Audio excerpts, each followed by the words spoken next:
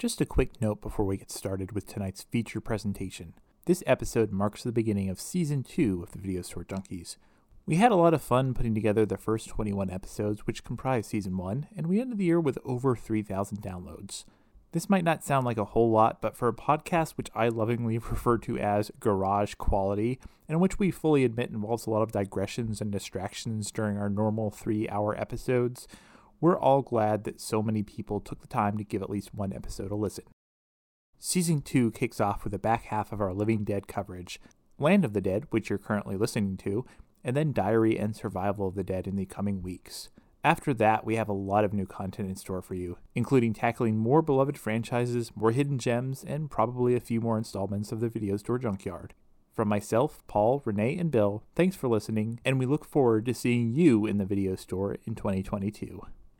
And one final note, we love movies, but we also love television almost as much. So 2022 also sees the launch of a new sister podcast, The Cult of the Cathode Ray. Every week we'll bring you a new episode tackling a single episode of some of our favorite shows. For our inaugural season, we're covering Season 1 of The Walking Dead. So if you like zombies, search for Cult of the Cathode Ray on your favorite podcast provider, or just head over to cultofthecathedray.com for links.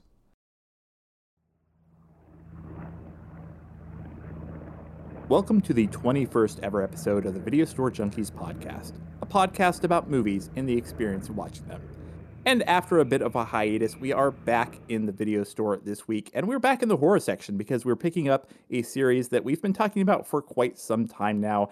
It's been 20 years since the last installment, but finally, George A. Romero is back with his newest zombie film. The world as we know it, they must be destroyed, is no more. Cities are under siege. The land of the living has become feeding on human flesh. the land of the dead. If these creatures ever develop the power to think, to reason, We're all dead. In one last outpost, It was my ingenuity that took an old world and made it into something new. we have survived. Rivers protect us on two sides, I put up the fences to make it safe. And these fences go all the way across? both ways. But if the living can adapt, Things are changing. These guys are not just walking. so can the dead. It's like they're pretending to be alive. That's right, this week we are talking about 2005's Land of the Dead. We've already covered Night of the Living Dead, Dawn of the Dead, and Day of the Dead in previous episodes, so if you haven't listened to those already, maybe go back and check them out and come back to this one, or, whatever. Listen to this one first. I'm not the boss of you. Anyways, we're going to be talking about this one today. We're going to be, as always, diving into the background. We're going to be discussing the plot, the actors, the characters. We're going to kind of do everything. Before we get into it, though, let's introduce ourselves. And as always, let's just talk about who we are and also just give a little bit of a thumbnail in terms of what our relationship with this movie is. And Renee, let's start with you this week. Who are you, and what's your relationship with George A. Romero's Land of the Dead, as it is officially called on the movie poster?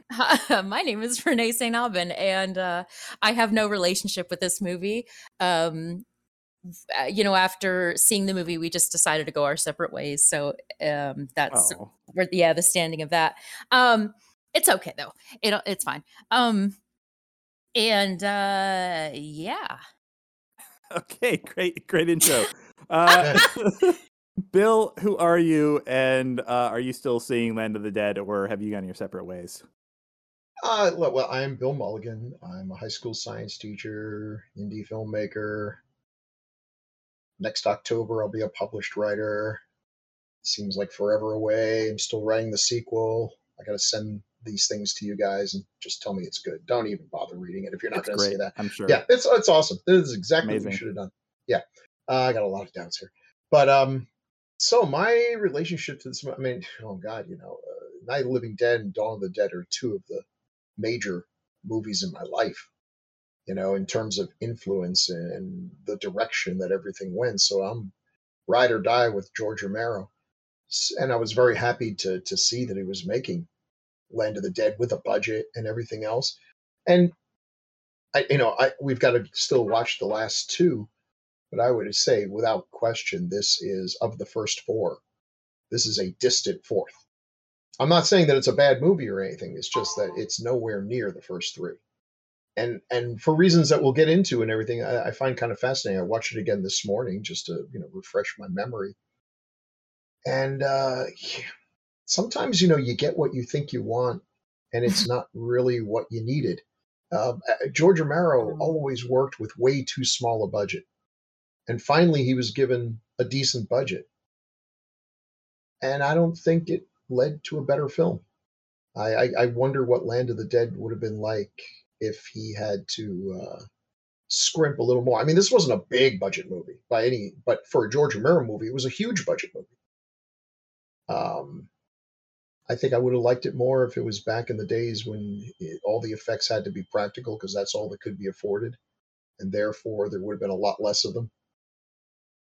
So I have a complicated relationship with this movie. On the one hand, I'm happy that Romero was recognized and given the chance to play in a big sandbox and everything because he's a guy who had the talent.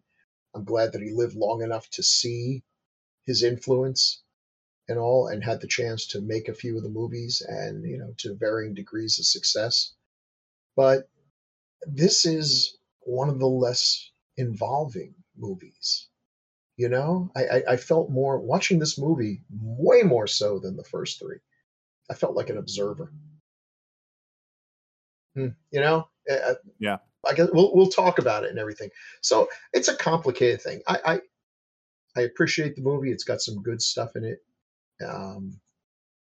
but it's nowhere even close to my favorite of his movies. And I actually almost wonder. I'll have to watch them again.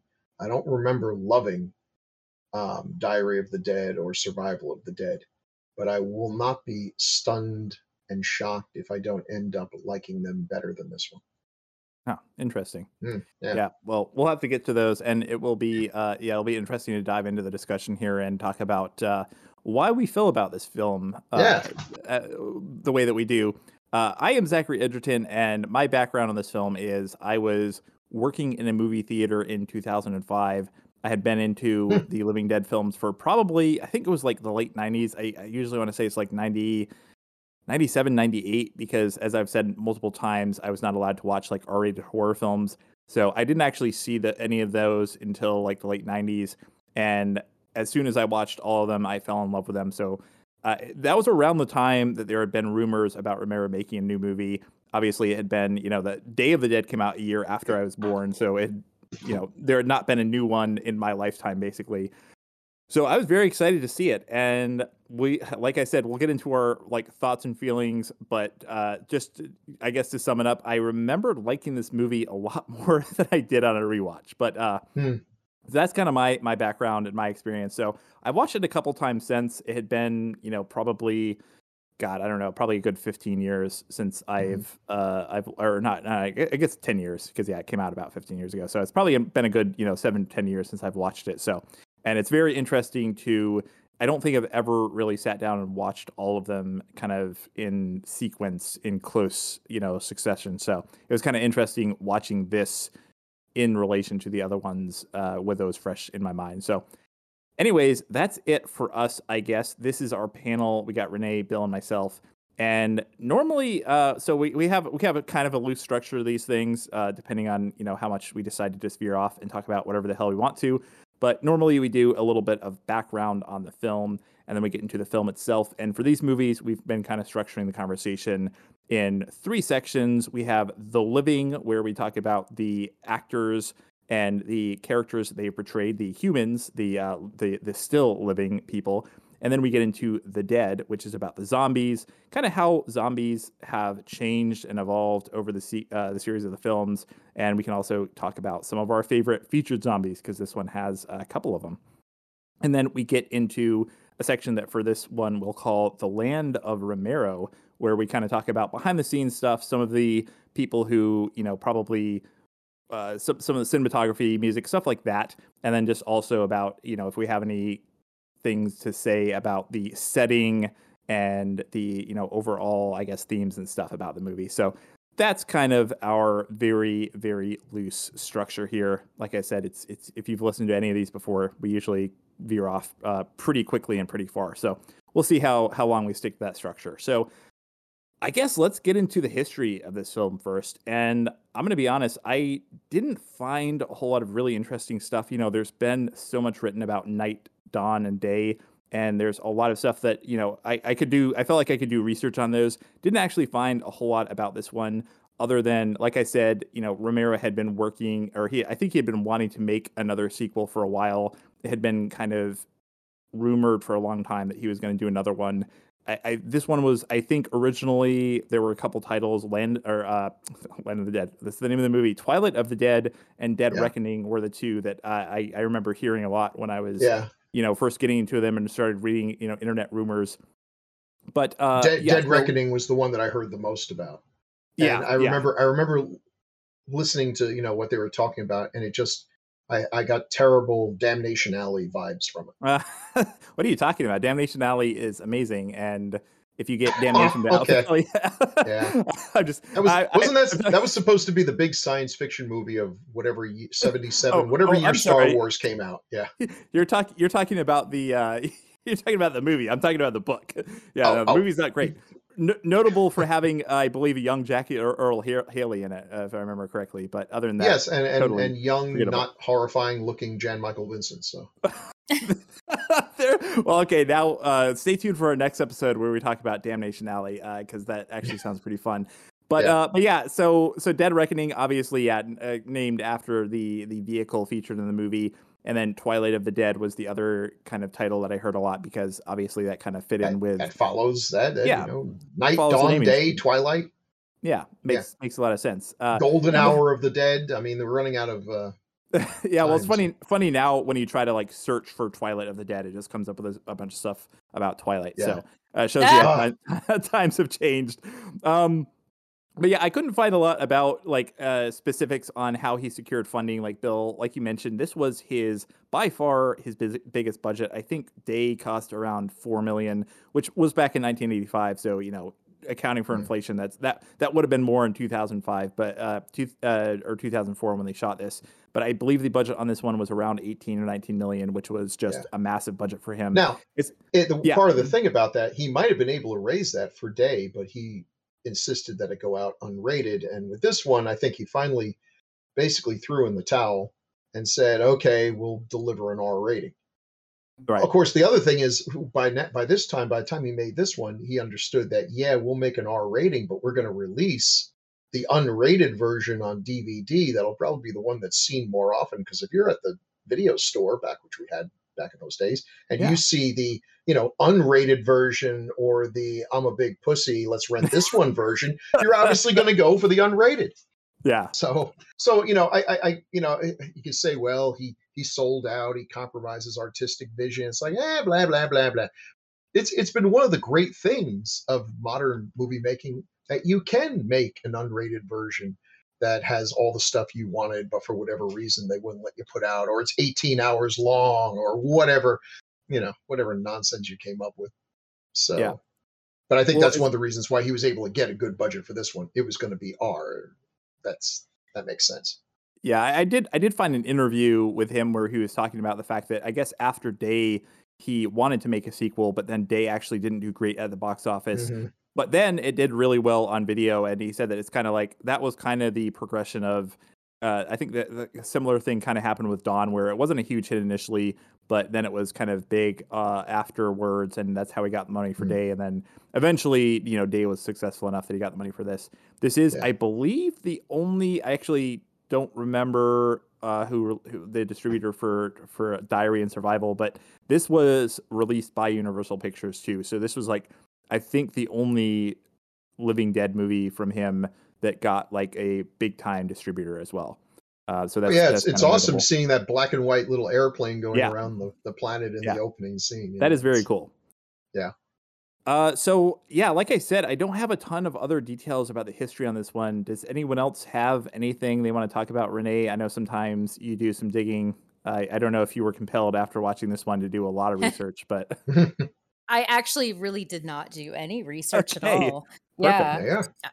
But I will say I agree with the little plane that was flying around when it first started. I thought, oh shit, did I get the wrong movie for this? So did I. So did I. I was like, oh, what? Whoops. Yeah. What the hell could I have, put up instead? I remember seeing that. I remember seeing this a lot in Fangoria. I mean, this one more than any of them was following the production and everything. So Fangoria, Gorezone, whoever the big mags at the time were. Oh yeah. Were well, it was front and center.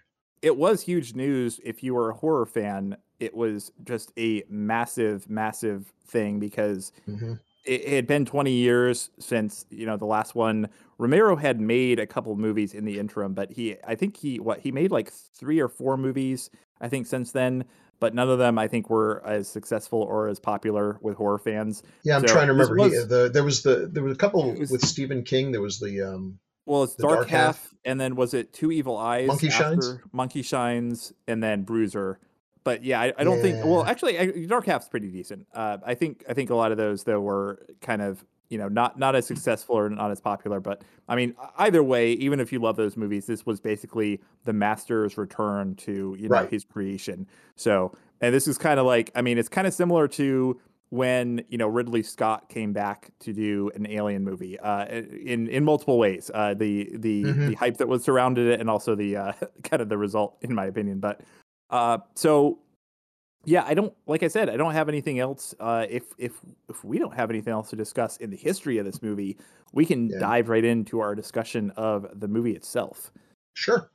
Cool. Well, like I said, we usually start out with a little section I like to call The Living. And this is where we talk about the living characters, the people who have survived and are living in this post-apocalyptic living dead world, and the actors that play them and the characters themselves. So let's dive right in. I think this movie actually does have some pretty fun characters in it, and some actors that are some actors that are definitely worth note and worth discussion.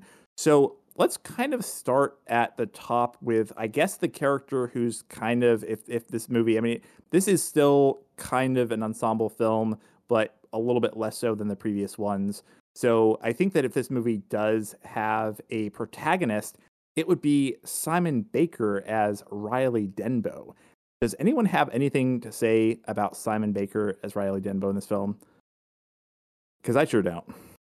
Yeah, he's not terrible. It's just he's not memorable.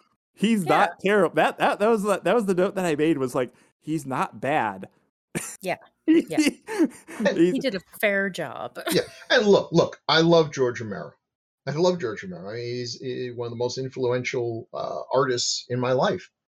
But I don't think George was necessarily a great writer of characters and things or dialogue.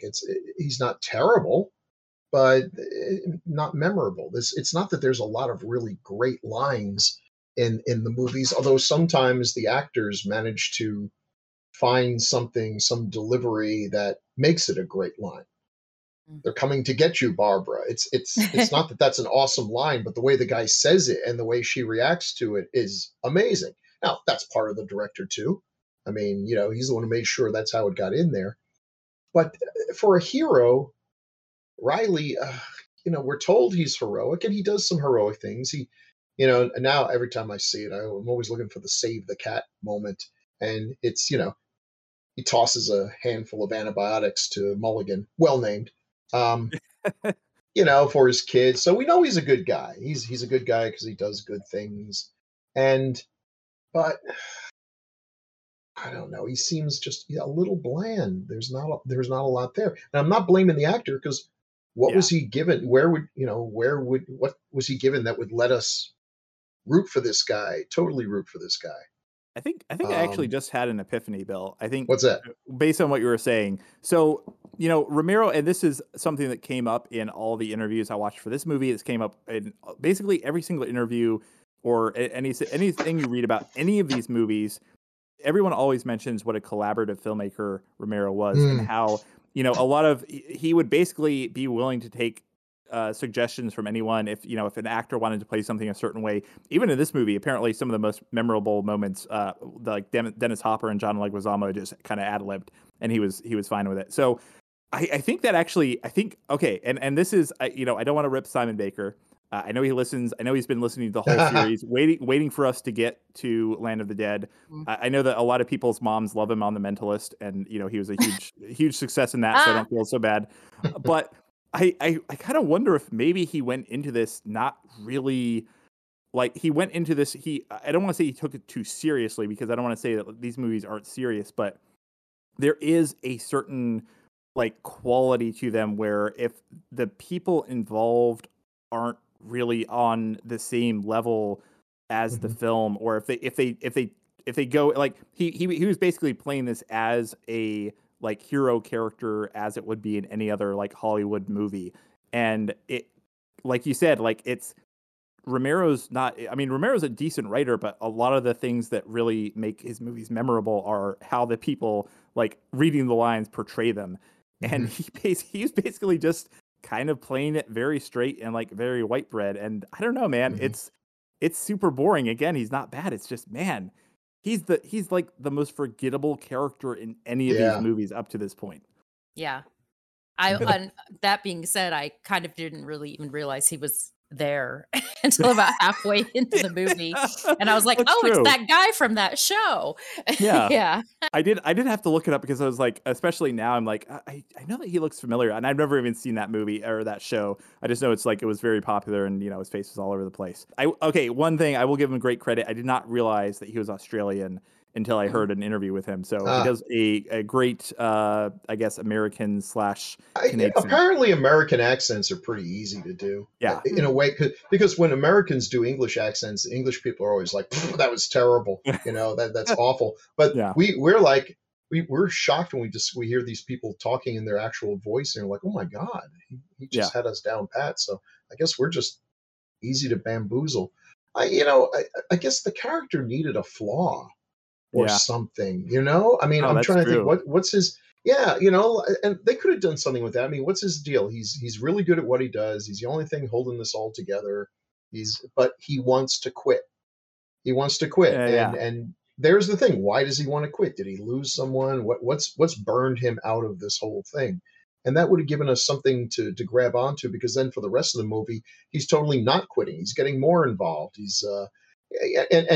But he's getting involved because he was in jail for shooting a dwarf, which is apparently still illegal in this post-apocalyptic world, even though we really had it coming. So there's no real heroism there. You know, they could have made him kind of a Mad Max sort of figure, just all burned out. Then he rediscovers his humanity and all. He does good things, but I don't really get the sense of, that this is a compelling. He just sort of falls into it. I think that's actually a great point, because like I think that he's kind of comparable maybe to like the Steven and Roger characters from Dawn, but like both of the, because because those guys are kind of supposed to be he's not law enforcement in this movie, but he is kind of in charge of, and you know what I'm saying. But he, like, both those characters are really memorable and really great and played really well, but they both definitely have like flaws that make them actually very believable. And that's actually a really good point. This is written as kind of like the like chiseled kind of perfect Hollywood hero, which is not something that Romero usually does. Right. I don't know. So, Renee, do you have sorry, go ahead. No, I was just saying, so there we have Simon Baker. And I do feel like we're trashing the guy, and I think it's totally not his fault. No. He did what he was written to do. Yeah, I think like I said, I actually that was kind of an epiphany where I think that he maybe just wasn't like a good fit for him to like, come in and not try to kind of project him, or project like really weird idiosyncrasies. Because I think that's the thing about like all of his other characters are just like very kind of idiosyncratic and like, I don't want to say over the top, but they all have things about them that make them very memorable. And he's just, man, there's just nothing. And I feel like he could have added something. He could have added something to the performance, but he played it very straight. It's probably not fair to rely on actors doing improv, because not all actors are that way. You hear That's a lot very of true. stories. You hear a lot of stories where you've got some of the cast, they learn their lines and they speak their lines exactly the same way each time, unless the director tells them to do it a different way, then they'll do it that way each time. And then you've got someone like John Leguizamo, who I'm pretty sure never delivers the same line twice Oh, in the same he way. said that. Yeah, I watched an interview with him where he's like, "Yeah, I just try to do something a little bit different each take," which is actually like I think I've heard. Man, I can't think of a good example now, but I swear that I've heard certain movies where like actors would get mad at other actors for not like Yeah. for improvising and like It's like improving. Bela Lugosi on the on the show where the guy was just ad-libbing and he's trying to do his lines and everything. Then you got Dennis Hopper, who probably can't remember to do the same line twice. Well, we'll get to that because Leguizamo had some comments, some very kindly worded comments about that. But yeah, I don't know. Maybe it's also because like I know like Simon Baker, looking at his filmography, like he comes from TV. Like he had done movies before this, but I think he had also done a lot of TV. Where like usually if you're on a TV set or you're in a TV production, they like network television productions are probably not big on just improvise because they they shoot on very tight schedules and they're all like they're not like a Romero set where it's like a little more collaborative. So I don't know. Maybe he was kind of pulling from his experience on TV, and maybe it just didn't serve him very well in this one. So yeah, Simon Baker, if you're listening, I'm sorry. Once again, I'm sure. Yeah, you're a good dude, man. Yeah. Well, I don't feel so bad because, like I said, like I know, like he was. Let's see, The Mentalist ran for like 7 seasons, and I think it was huge. So I'm sure he made a lot of money. So I'm sure he's not he's not so mad. And I've never heard anything bad about him. He doesn't have Asia Argento's bad press. So he's doing okay. Okay, well, let's get to that in a moment. I will say, that's the other thing I noted was like every single interview. I don't think I found any interviews with him, or I didn't find any interviews with him. I don't think they did any like contemporary interviews because there is the like Scream Factory put out a new version of this, I think a couple of years ago, and they got some kind of contemporary interviews, or contemporary when the Blu-ray came out. So they were basically interviewing people after the fact, and they didn't get him, probably because he was too huge after The Mentalist. But everyone that talked about him had good things to say about him. So I'm sure that he's a very nice guy. He's found a lot of success. I think it's probably good that out of all the people who showed up in subsequent zombie films, he wasn't one of them. So. Anyways, hey, let's move on. You mentioned someone else, that's pretty prominent in this film, and I actually I don't think I found. Granted, I didn't dig a whole lot, but I don't know if you were kidding, but Asia Argento as Slack. Tell us about the bad press, Bill. Oh boy. Oh well, press? Okay. Well, she seems very crazy, but and she kind of got involved in the Me Too movement, but then it sort of came out that maybe she was she-tooing it, and there was just a lot of sketchiness. Her whole persona and everything has been totally out there on the edge, and it's very possible she's gone over the edge. And then she was dating that. Wasn't he like the chef or something that committed suicide? Or I didn't know that. Yeah, and then she got blamed for that, which is I think unfair. Nobody really knows what goes on in a relationship, but her star has dimmed, and she was in her dad's Dracula 3D movie, which is really the more unforgivable thing even than maybe being inappropriate with children. So. I was actually going to ask because I was going through. I was going to ask you if you had seen that because I was like, wait, what? Oh my God! One day we need to do that. That movie. If you had told me when I was a kid, listen, Dario Argento is going to do a Dracula movie. I'm like, I'm there. Oh wait, hold on, Skippy. It's going to be in 3D. I'm like, well, it can't get any better. It's like Rutger Hauer plays Van Helsing. I'm like, take my money. There's no way this can be bad. It's like, oh yeah, and you're gonna love the part with the giant praying mantis. I'm like, yeah, well, huh? which turns out to be my favorite part of the movie. Oh man, it's god awful, but it's my favorite part. Yeah, so Yeah, no one's star has fallen faster. There's no Huh. filmmaker I know who had a greater creative decline, other than actually dying, than Argento.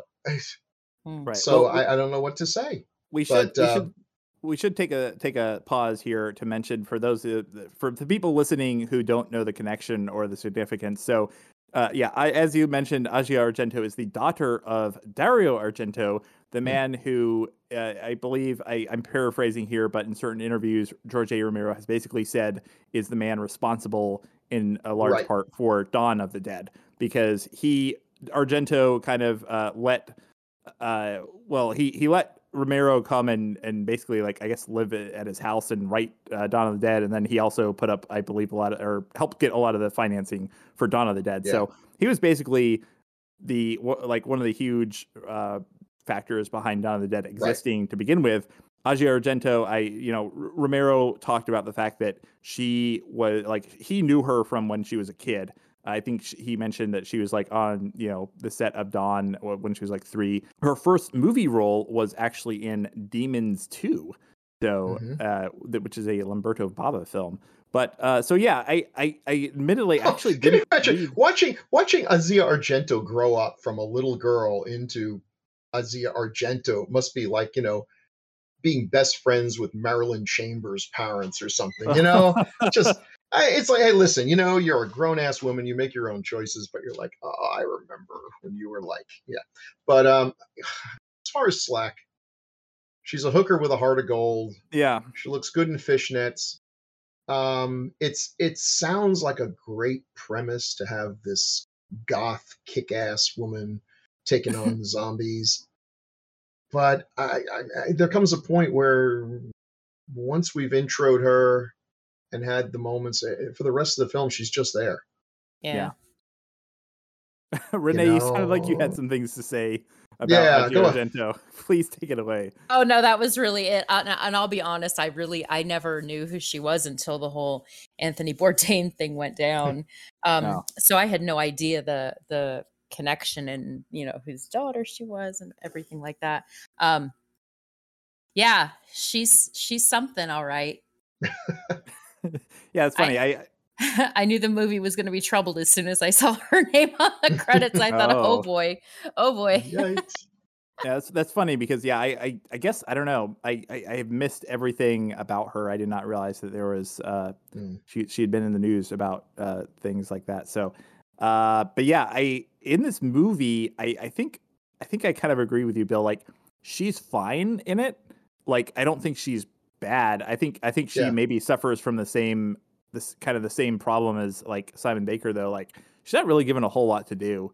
She's not really yeah, given a whole lot of like interesting lines or interesting scenes. And again, yeah, I don't know, man. She's just, I don't want to say she's forgettable, because I actually did. I definitely remembered she was in the movie more than Simon Baker, but I don't know. I still feel like she's kind of like, you could easily write both of those characters out and just focus on yeah. some of the Yeah. other characters, and the movie would be stronger for it. If he Yes. I don't needed know. if he needed to boost up a good looking woman, Pretty Boy, the Dead Yeah. Reckoning's Sure. driver, Yeah, to me 100%. seemed like a character with some more potential Yeah. Mhm, and mhm. divided loyalties and has a marketable skill. She can drive that Yeah. huge thing Mhm, until it runs mhm. out of gas, which I'm guessing is 10 miles after they leave the city. That thing just Yeah. completely runs out of gas, That's very and true. and they have to walk to Canada. So That's actually after they cut at the very end, when you cut the credits, when they're kind of like going down the street.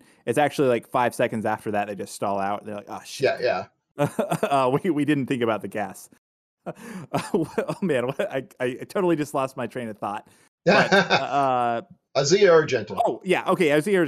I understand. So I understand why her character. I understand kind of the motivations, and she does kind of exist. Like, the whole scene where they meet her exists just to kind of illustrate like how kind of ruthless and heartless I believe she says the man upstairs, or however she phrases it, who we find out is Kaufman. But I don't like I don't know. I just feel like they could have done that in a different way. And they keep kind of excuse me.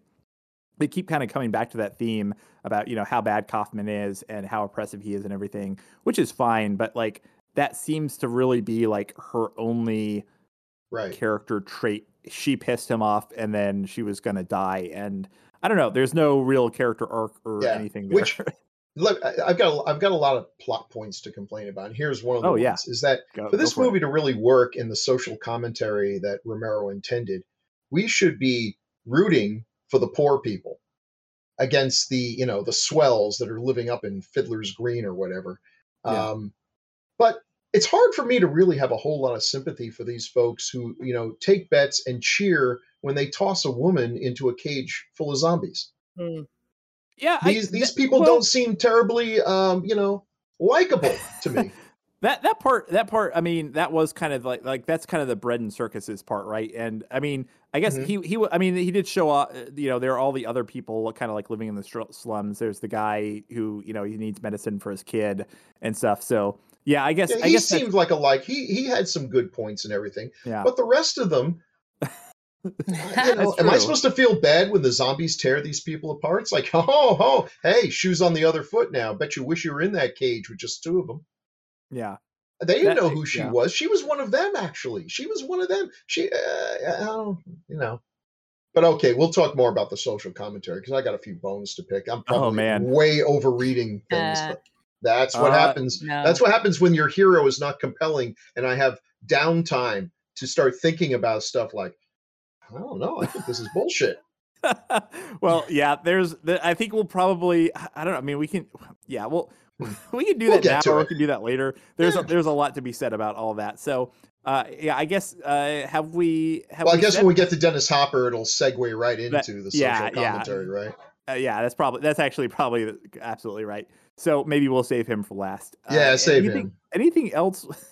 Absolutely anything else we want to say about Asia Argento? I just want to say we are the only podcast that pronounces it correctly, where everyone else is like Asia Argento, and I giggle, but I'm also the guy who in a podcast used the word subsequent when I meant to say subsequent. So who's the idiot, really? I like that. Yeah. Anyway. Shorthand remembering her name is it's like you're saying Asiago, but yeah, there you go. Oh, that's funny because whenever I think of her last name, I think of Argentino, which is like a brand of cheese, right? Oh, there you go. Asiago, so you have seen Dracula 3D. So there's a mnemonic for her whole name that just involves cheeses. That's great. Just cheese. Oh man, I'm getting hungry. Okay. Anyways, let's move on. I guess we'll save Dennis Hopper maybe for the very last because that's where we can really get into the meat of some of the messages of this film, I guess.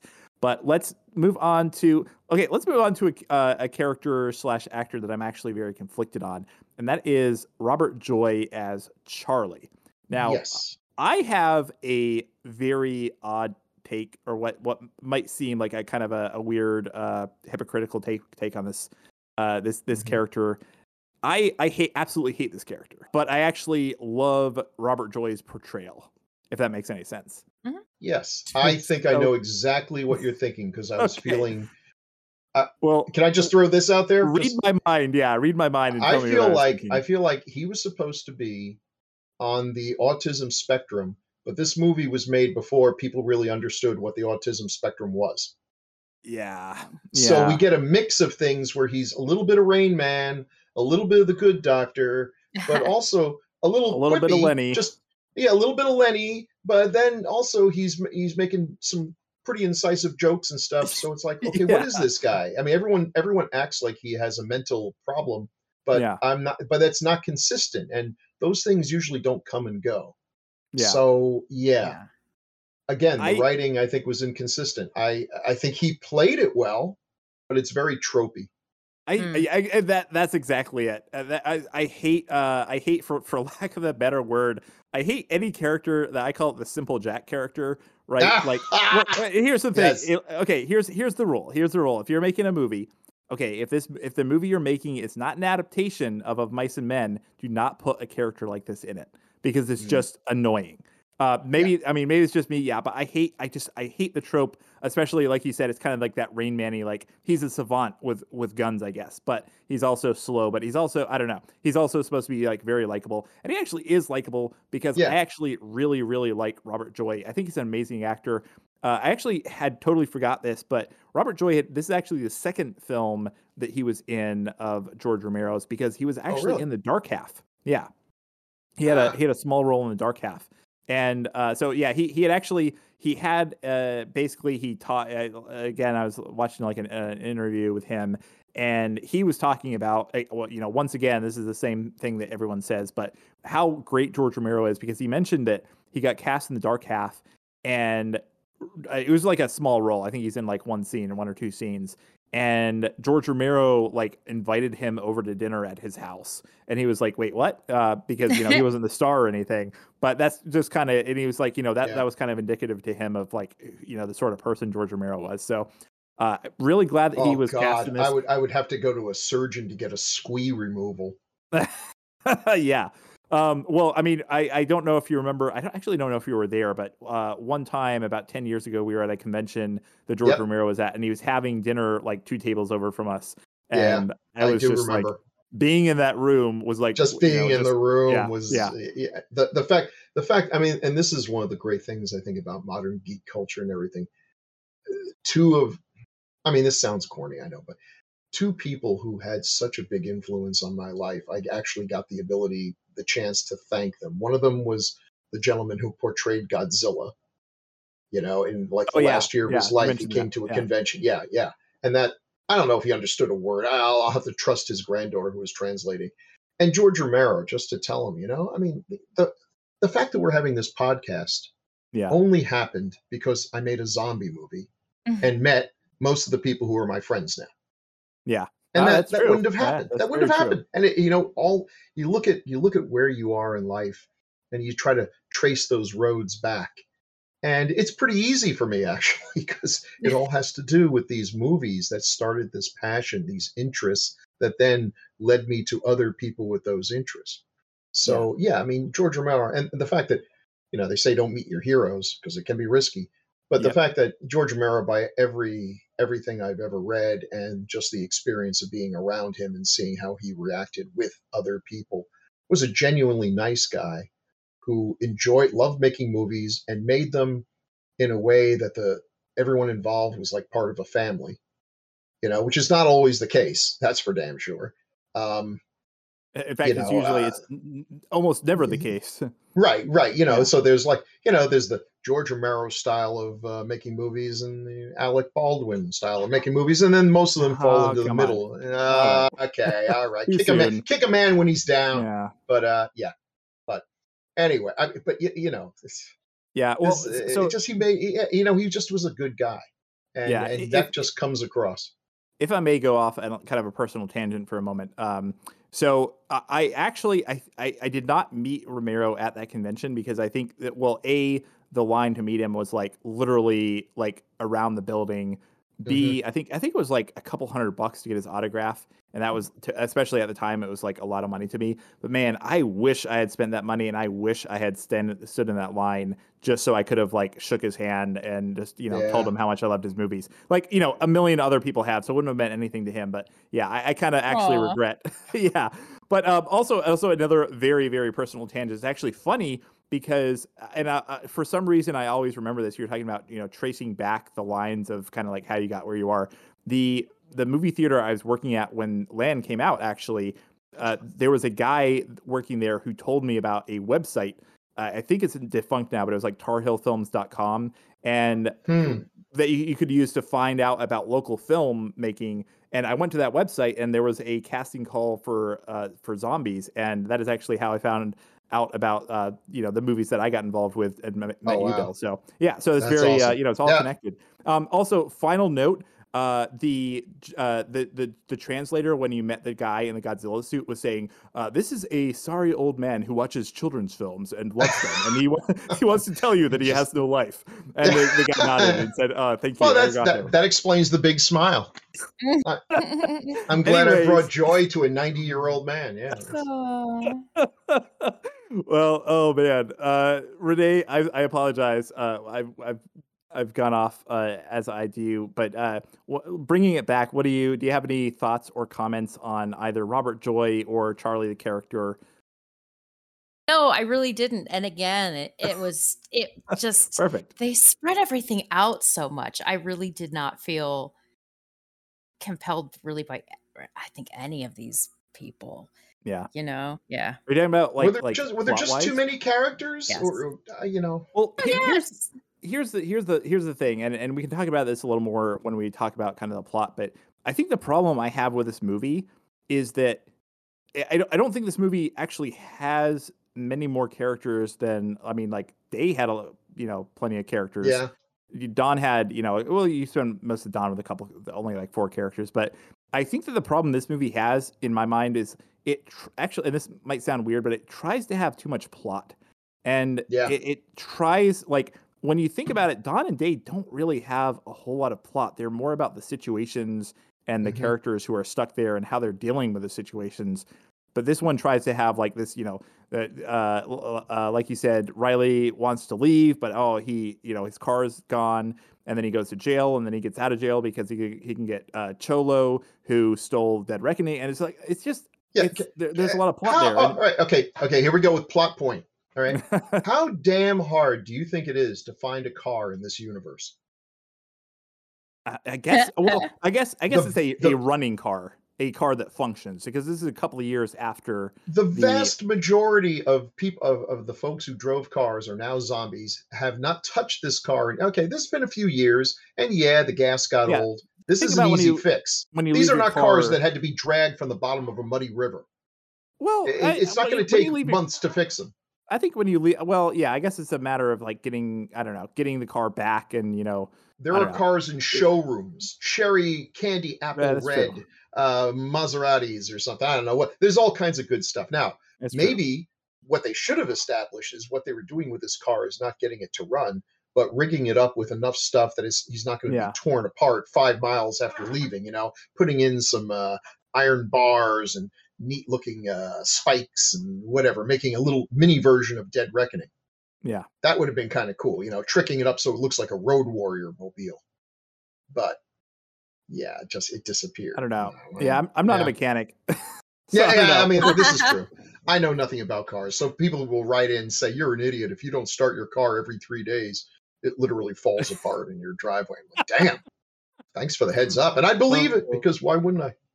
Great. Well, does anyone else have anything to say about Robert Joy? I mean, like I said, I actually like. I guess what I'm trying to say here is, I think if this character would have just been like completely awful and offensive if a less seasoned actor had played him.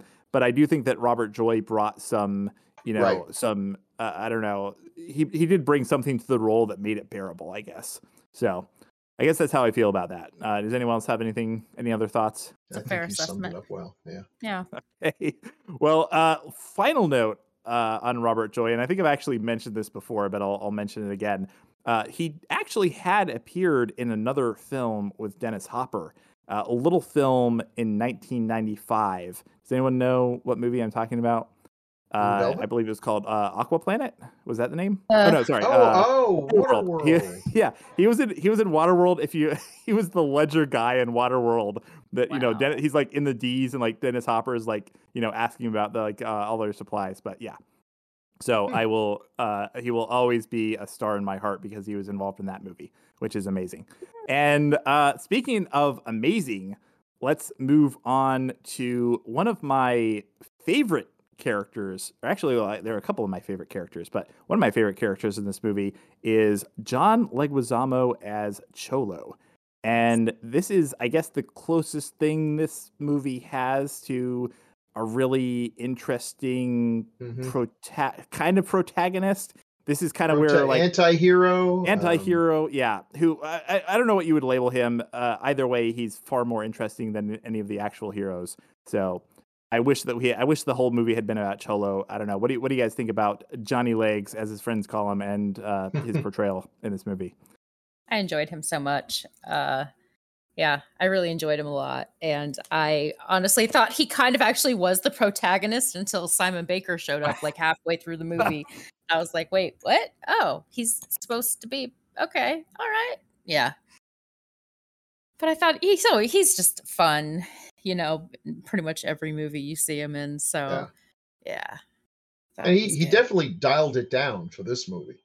A little John Leguizamo can go a long way. That is true. But I thought for this one, he was true to the character. It was dialed down. I didn't feel like he's not a truly likable guy. The only likable thing about him is that Dennis Hopper is worse. It's like the old joke about, they're at the guy's funeral and they're like, can anyone say something nice about him? And someone calls out his brother was worse. So, that's about it. I almost talking about these characters and the actors and everything. I kind of wish the movie had just been about Cholo, and I wish they had just like get rid of the other characters and give him like an actual arc where he's maybe he comes around to being a little more likable. He's an asshole to begin with, but then he does have the save the cat. If he'd been the one that has the moment where he starts working for the people instead of just being a corrupt. He's kind of like, he could have been like the Claude Rains character in Casablanca. He's a corrupt guy who's taking advantage of the system. He knows he can't really affect any change or anything. And so he's just doing what anyone else would do in that situation, but then comes around and finds the inner hero within. Maybe that's too much, but something like that. I mean, I think there could be a cool story arc here. There really isn't. But he is an interesting character. So there's that. I don't know. Part of the problem, again, get to the plot now. It makes him look dumb that he seriously thinks he's going to get into Fiddler Green. Just because he's been a useful thug to this guy. And, Luca Brasi doesn't get to sleep in the mansion where, Don Corleone sleeps. That doesn't happen. Yeah. And he's like, I've been working for you for 3 years. Wait, 3 years? Working for you for 3 years. Woo, well, okay. And of course, in this world, actually, that was a pretty funny line because the implication is like surviving for 3 years is like having a full, 20 years that you put into a company. So that's actually kind of cool. But the thought that, this guy who hasn't even been paying him owes him a ton of money. And now this guy comes and says, okay, I've retired now. You've gotten everything out of me you're ever going to get. Now it's time for my reward. It's like, lucky Hopper didn't shoot him in the head right then and there. Yeah. It makes him look pretty dopey. I think he is like, I don't know. I kind of like that though, because I think he is kind of supposed to be like, he thinks he's smarter than he is. And he thinks he's going to get, he thinks he's going to be the guy who talks Kaufman into like, giving him all this stuff. And then Kaufman's just like, to him, he's basically just a bug that he's, he can squash at his convenience if he wants to. Yeah, does he really think he's going to be sitting around with all the swells there sipping orange juice, which they get from God knows where? Yeah. That was part of my problem, too. The people in Fiddler's Green were living too well. Okay, so let's just, economically, none of this makes sense. I realize the what they're doing here, the haves and the have-nots, and the rich getting richer and the poor getting poorer, and blah, blah, blah, blah, blah. But it makes no sense in this scenario. There's not enough the fact that they're talking about money, and I'm like, money? Money for what? That part made no sense. The fact that he got all those bags of money made no sense. Bags of money. So he's going to run off to some other city and discover that in that city, all the money that they use is actually wampum or something, or paper that has Aaron Rodgers on it, or whatever the hell. I mean, dollar bills would be worth nothing at all. Nothing. Zero. Anyone who goes to a bank can just clean it out and instantly have lots of, it would be useful as toilet paper because it could be reused. And that would really be the only function of those Benjamins. So it was dopey. If it had been bags of gold, I might have like, gold will probably always be worth something, but only if somebody wants it. It made no sense. So the wanting to, this is always the problem with some of these. I think the worst thing that ever happened to George Romero was when someone told him how, politically great they were. And then he felt like he had to stick that into everything. This one is so forced. It's so obvious, and it makes no Yeah. sense. What are the people? What do the proletariat do? I mean, what do they do? They're in a city, so they're not growing corn. Um, they're not producing anything. There's no factories. What do they do? The military is putting up a pretty ineffectual fences against the zombies.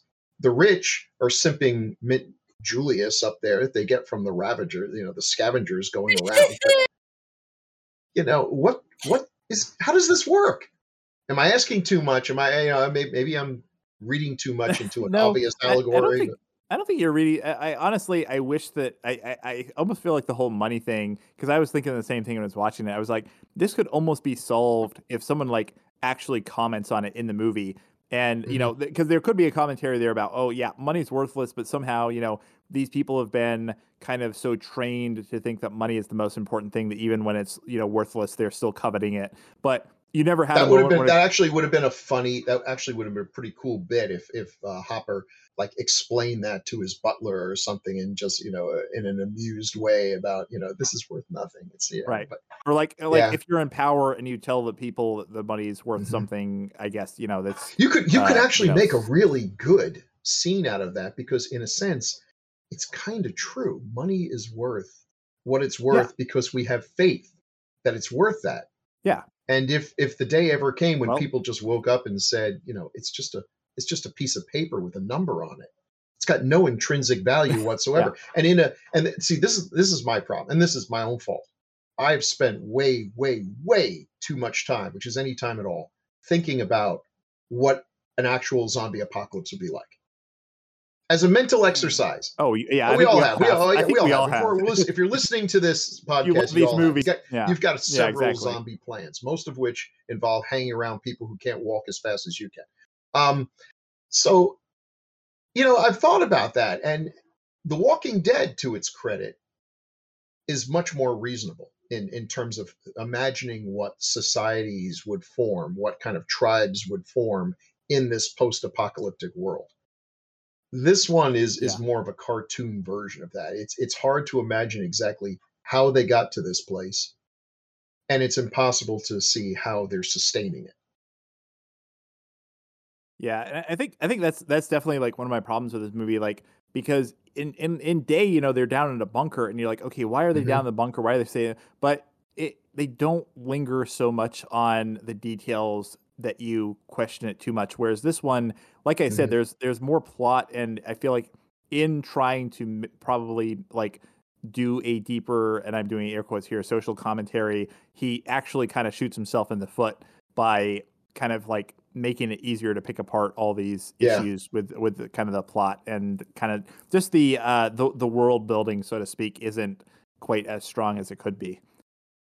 but I will say the critics that like this movie, that's what they really liked Well, about it. yeah, we'll definitely talk about the critics at some point. I have some thoughts on that. So I will say, like, getting kind of back to Johnny Legs, as his friends call him.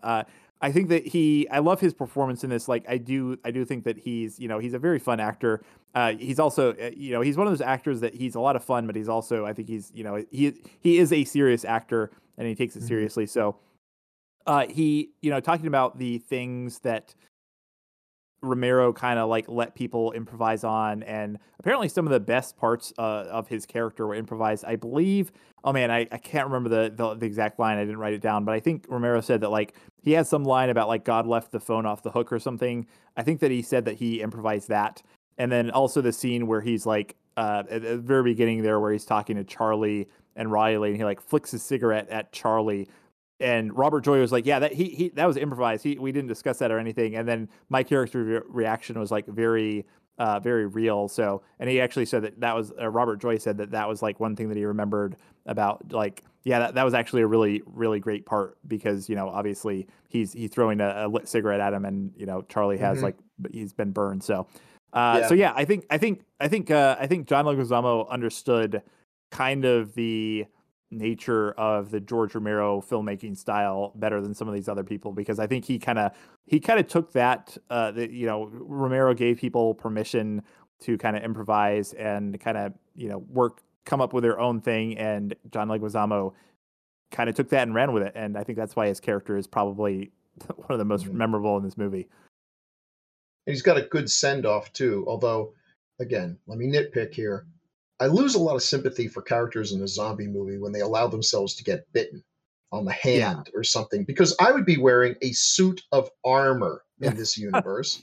Yeah. And also, these zombies that are just shambling, brainless hulks turn into ninjas when they need to. They can slip up on you. Like, you should have heard this one coming a mile away. But anyway, so he gets bit. And then it also, we're going to get to the dead, and the dead are kind of evolving. That's cool. But then why does his freshly killed zombie instantly have more brains than, zombies are supposed to have? Knows how to use, a gas dispenser and stuff, and it has a purpose, and is going for Dennis Hopper even after he's kind of, I think you're thinking of Big Daddy. Big Daddy's the one that uses the gas pump and puts it in the car.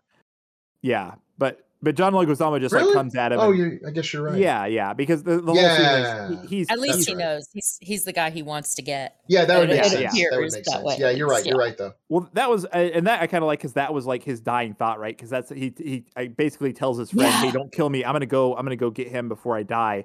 And so that was like basically his last. All right, mission, so like, I withdraw everything I said, because actually that makes sense, because we established in Dawn of the Dead, when Flyboy turns into a zombie, he knows exactly where to go.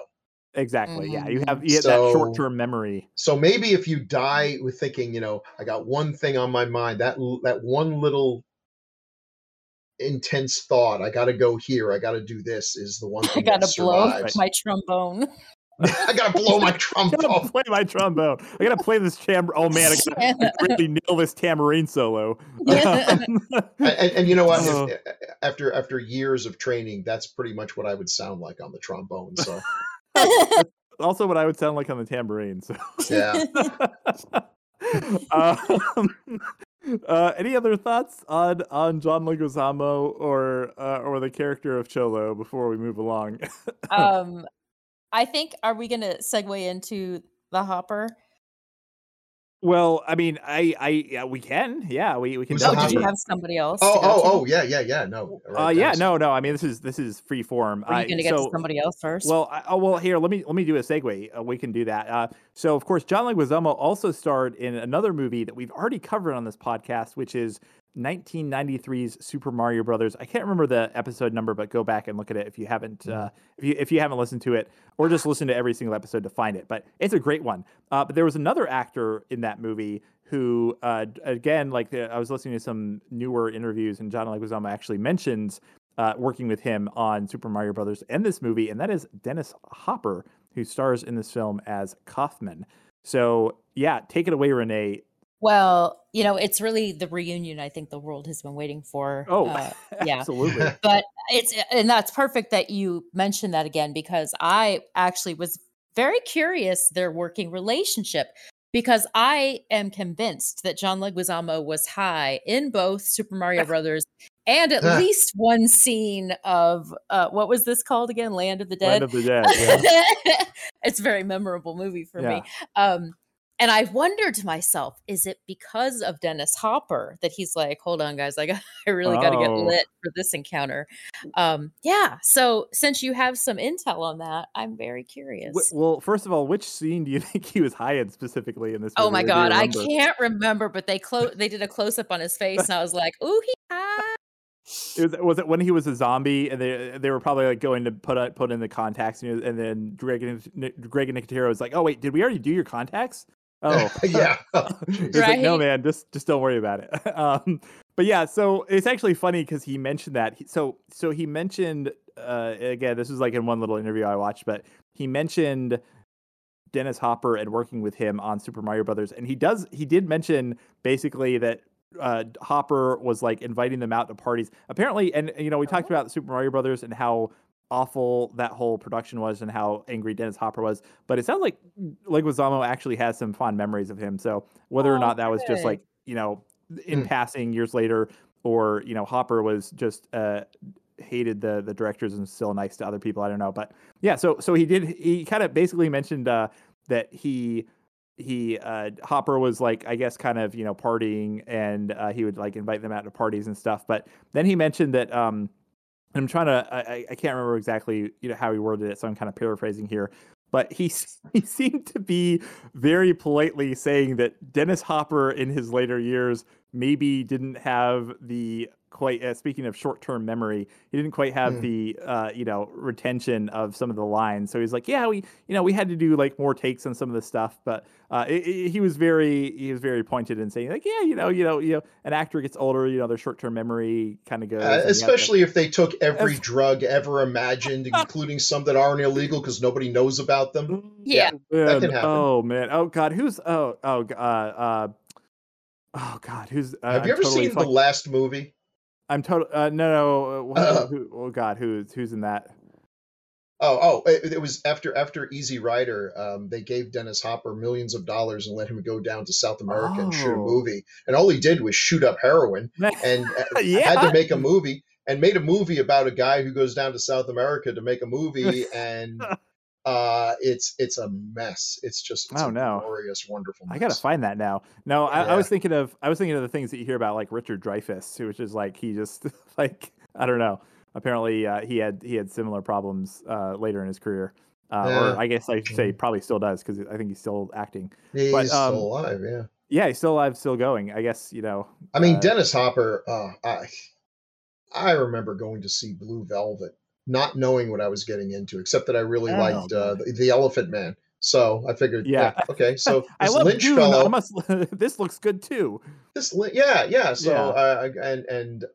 that is one of the most terrifying performances. I feel like even if you like describe that movie in detail to someone, they still won't know what to expect. But yeah, I feel like there's no preparing for that movie. So he's he's phoning it in a little bit. I mean, kind of like Chris Walken at a certain point, he's just being Dennis Hopper. But that's fine, because there's a lot of good roles for Dennis Hopper. There's a lot of, and this is one where he's playing a guy. He's not quite Frank from Blue Velvet, but there's still a tinge of madness there, and he's got that look where this guy is not physically intimidating. He could be taken by most younger people, but there's a little bit of madness, a little bit of danger there, that you could believe that this guy has got people scared. Yeah. I love the bit where he actually has regret that he shot the one guy. Oh my God. Like, like I could have used him still. It's like, I done a bad thing. Was that the guy that he does the hey, look over there thing Yes. On? Yeah. So apparently, I can't remember who it was. I think it was maybe an interview with Romero. But apparently he improvised that. He was supposed to shoot the guy, but Dennis Hopper improvised hey, what's over there? So, which I thought was hilarious, because it's one of the funniest parts of the movie. So yeah, that's great. Yeah. So I don't know. I like Dennis Hopper in this movie. I actually appreciate the fact, and again, maybe it was because he was a little bit older, but he's not like. This is not like Dennis Hopper in Waterworld, where he's just chewing the scenery in every scene. He's totally over the top, which I also love. I do love him in that movie.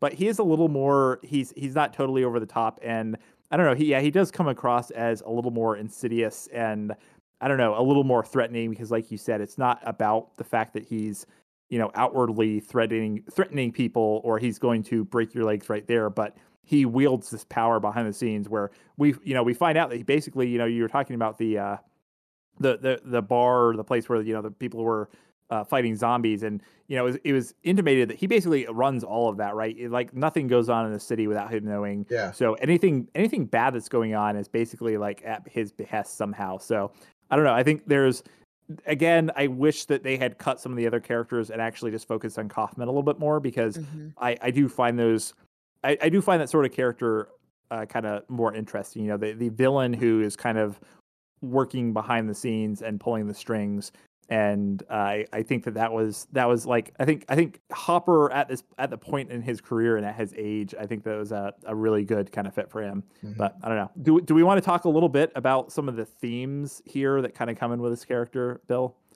Sure. Well, Okay, what are your thoughts? What do you think this film is trying to tell us? I mean, it's talking about the disparity between the haves and the have-nots, and uh, social climbing. Here, John Leguizamo's character thinks that he's going to be able to join in with them, but they're never going to accept him.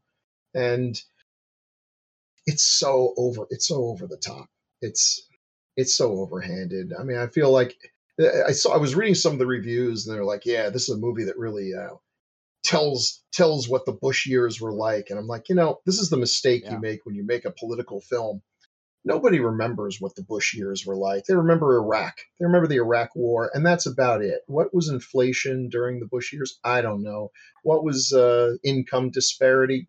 Beats me. It probably wasn't good, never is. But this is just a silly way to do it. And then you start, I don't know, you start like, did you have to have that dopey ad playing about, how great it is to live in Fiddler's Green? Yeah, they know that. I don't think you need ads. There's a line Yeah. going around the block of people who want to go in there, and you got to wait for someone to kill themselves to get in. See, here's what bugs me. Here's what bugs me is that the potential that was wasted. Yeah. This is the first movie where they openly acknowledge. They even say it in the opening credits, which, by the way, I think gave away way too much. In the voiceovers, no matter how you die, you become a zombie. If you get bit, you become a zombie faster. But your fate is to become a zombie. It might be an old zombie who rises from his deathbed after dying peacefully in his sleep and then kills his whole family. Or it might be you get bitten by a zombie and then a short time later you come back as a zombie and kill your whole family. But you are all going to die, be resurrected as a zombie, and then immediately kill your whole family. How does a society work in that scenario? Because this one looks just like everyone's going about their business and the only threat is from the outside. No, the outside could be way better defended against than what they do. They're going on the assumption zombies can't swim and that chain link fences will hold back a rampaging horde, both of which are untrue. But that could be adjusted. The problem is that you are in a city with a whole bunch of fetal zombies that are just waiting for whatever it is that takes them off this mortal coil, and then they become the hungry undead. How does that work? How do you live with your family? Everybody sleeps in separate rooms. Do you try to come up with some device that as soon as your heart stops for more than 5 seconds, it jams a piece of metal into your brain? What do you do? How do people trust each other when every time there's a knock on the door and they open it, it might be when Dan just keeled over from diabetes and now he's back and moving better than he has in years.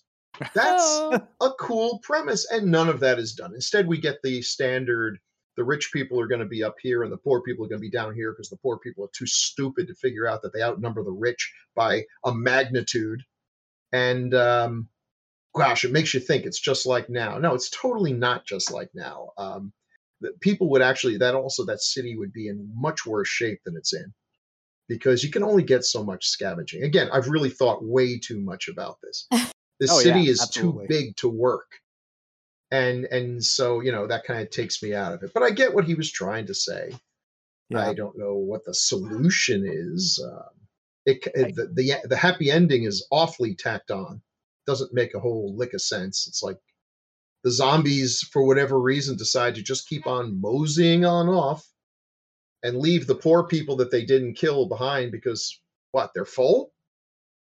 Yeah. I don't know. Well, I have a lot of thoughts on the zombies when we get to them. We'll get. So here's my thing. So I actually remember when this film came out, 2005, and I actually remember hearing in interviews with Romero at the time where he's like, yeah, it's a a metaphor for the the Bush administration or whatever. So and he was still saying that well after the fact. I didn't understand it then, and I don't understand it now. No. And it's like because there are a couple of lines in here that are obviously like Kaufman has a line where he says we don't negotiate with terrorists. And Cholo has a line about, going jihad on someone's ass.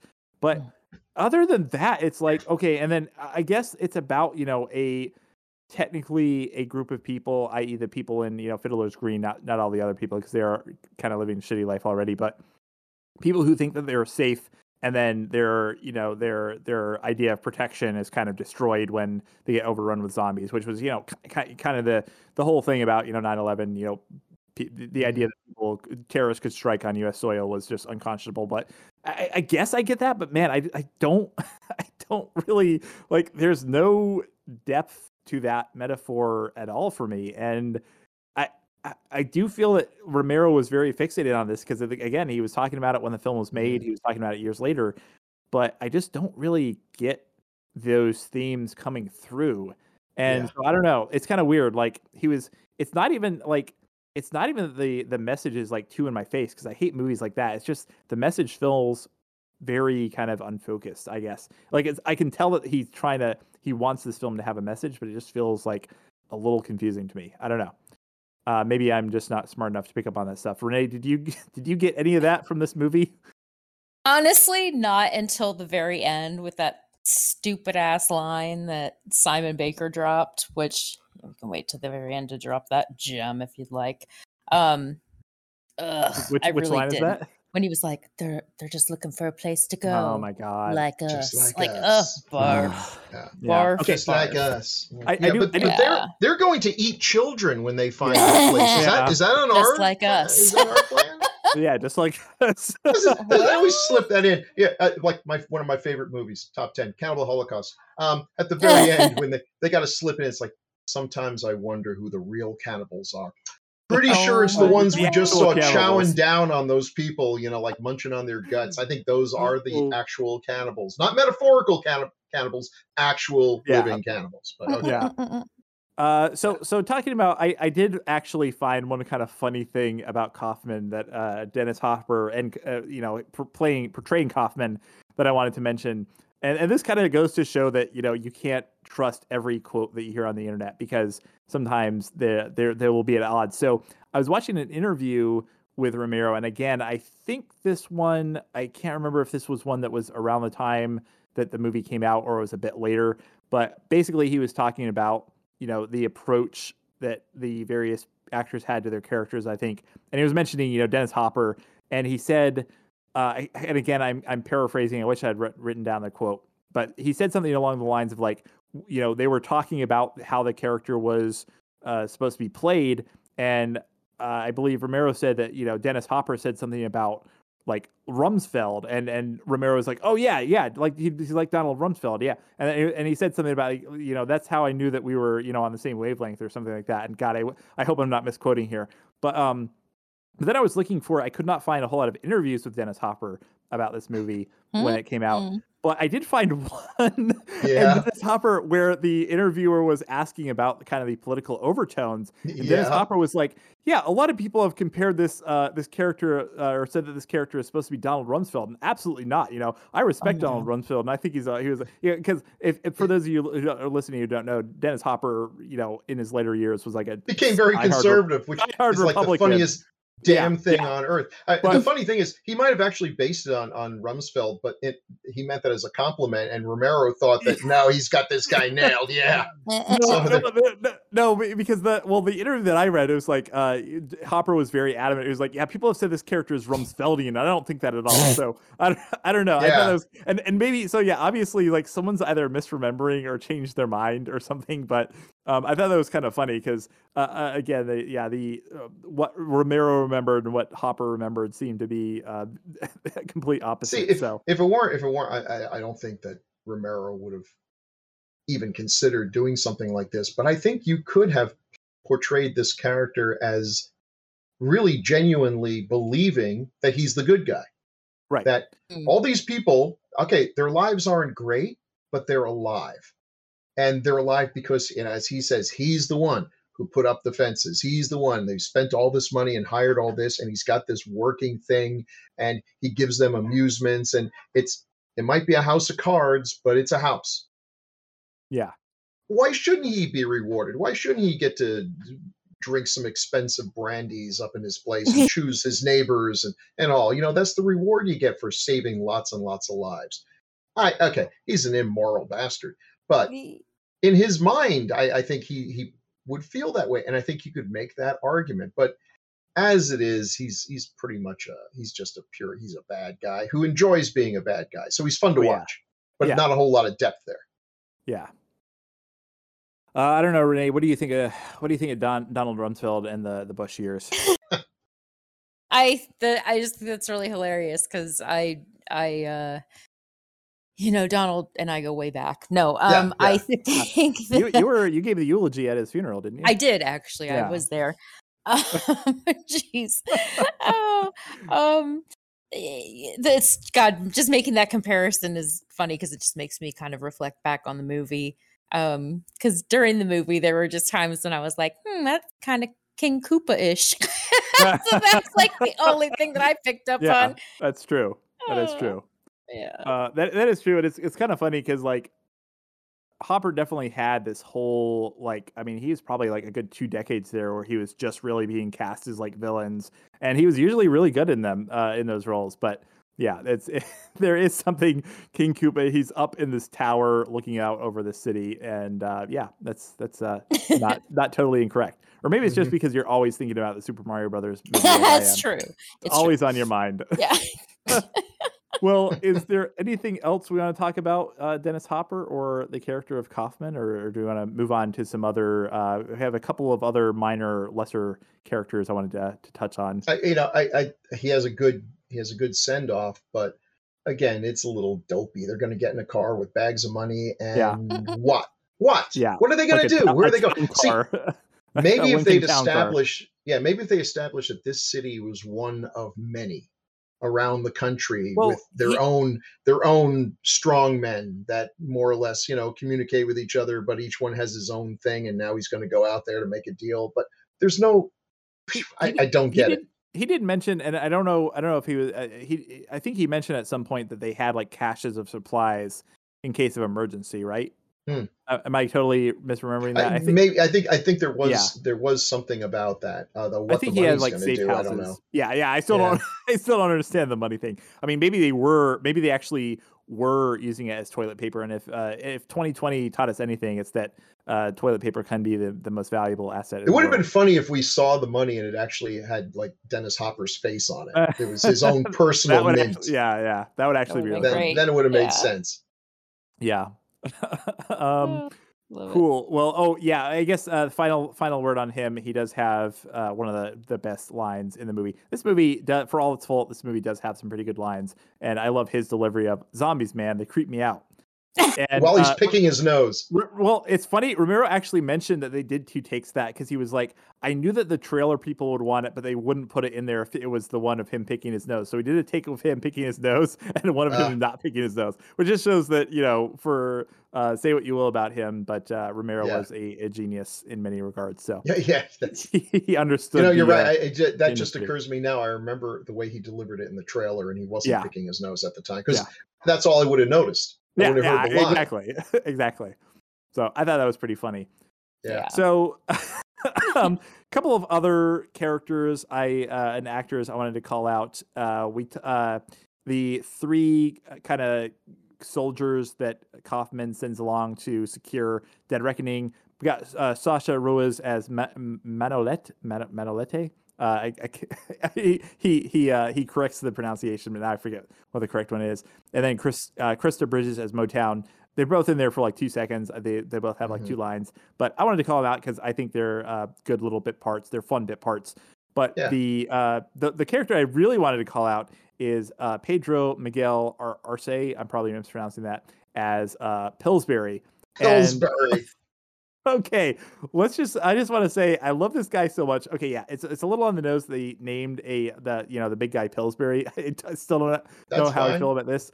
But I really love him in this movie, and he was actually I was watching an interview with him, and again it was really kind of heartwarming because I guess he was like an aspiring writer, and he said that he had talked to Romero about some of the stuff, and like after the movie wrapped and after they had worked together on this, Romero was actually like still like inviting him over to like read his stuff and give him advice and stuff, which I thought was really cool. Cool. So yeah, what do you guys think about Pedro? He was great.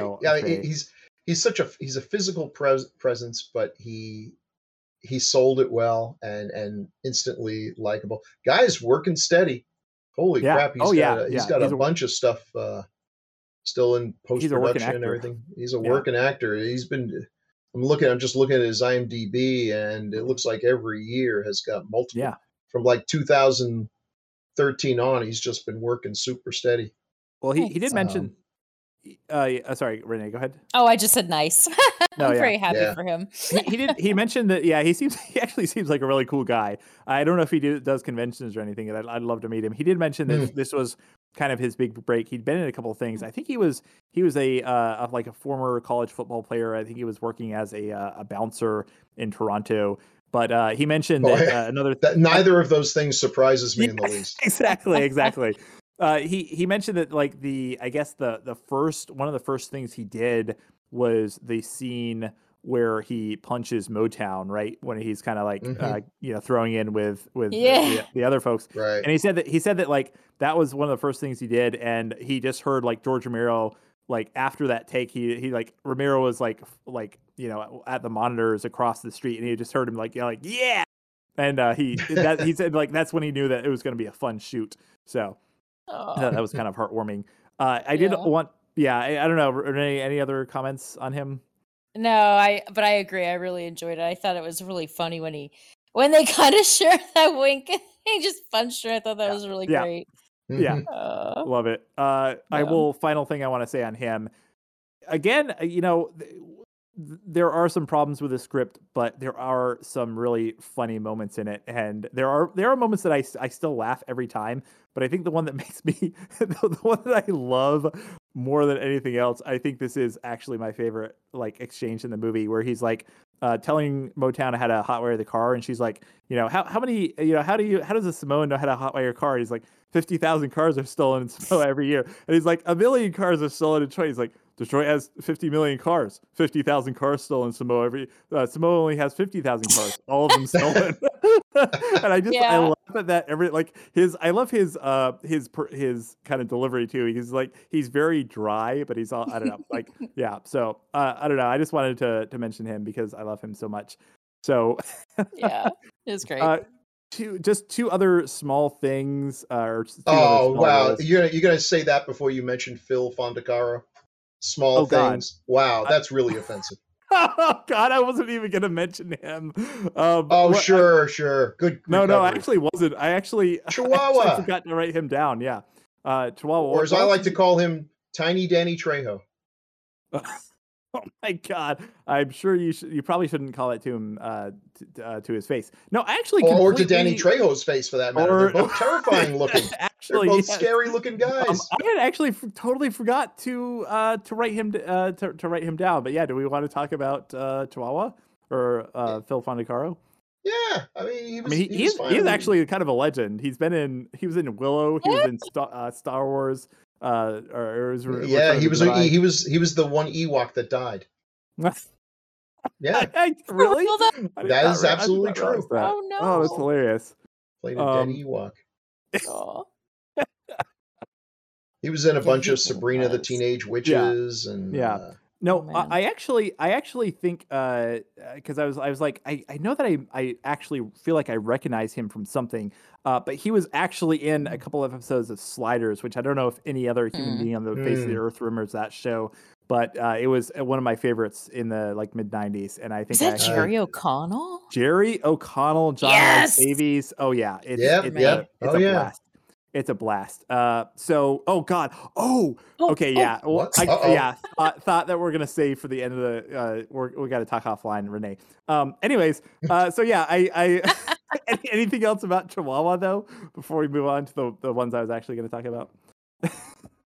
Other than he's just a I want to say he's just a bit character, but but interesting, and I don't know what his deal was. He's a scumbag. Got taken out and was basically he's a scumbag and just there to show that what's his name, Charlie is a good shot. Yeah, that's something else too. Everyone picks on Charlie. It was like, if it weren't for Riley, Charlie knows about guns and is an excellent shot, which is like in the 5 things that would make you useful in this world, Yeah. those are the top 2 The right top there. 2, yeah, that's very true. That is actually very true. The You fact think that maybe he's not the guy you go to help do your taxes is irrelevant. This guy would Yeah. be, everyone would want him on the team. Riley doesn't need to drag him along. Riley will get picked for Right. kickball after they pick Charlie. Right. Yeah, So. in a world where headshots count, the guy who can always make a headshot's one of the most. That's actually very true. I hadn't even thought of that, and it kind of bothers me now. That didn't occur to me because yeah. Okay, so yeah, a couple other actually people I wanted to call out just because of kind of the significance of the actors, not so much because of their characters, because they both die pretty quickly, but Sean Roberts as Mike, who is the guy that gets bit in the beginning of the movie. Basically, Cholo's responsible for his death.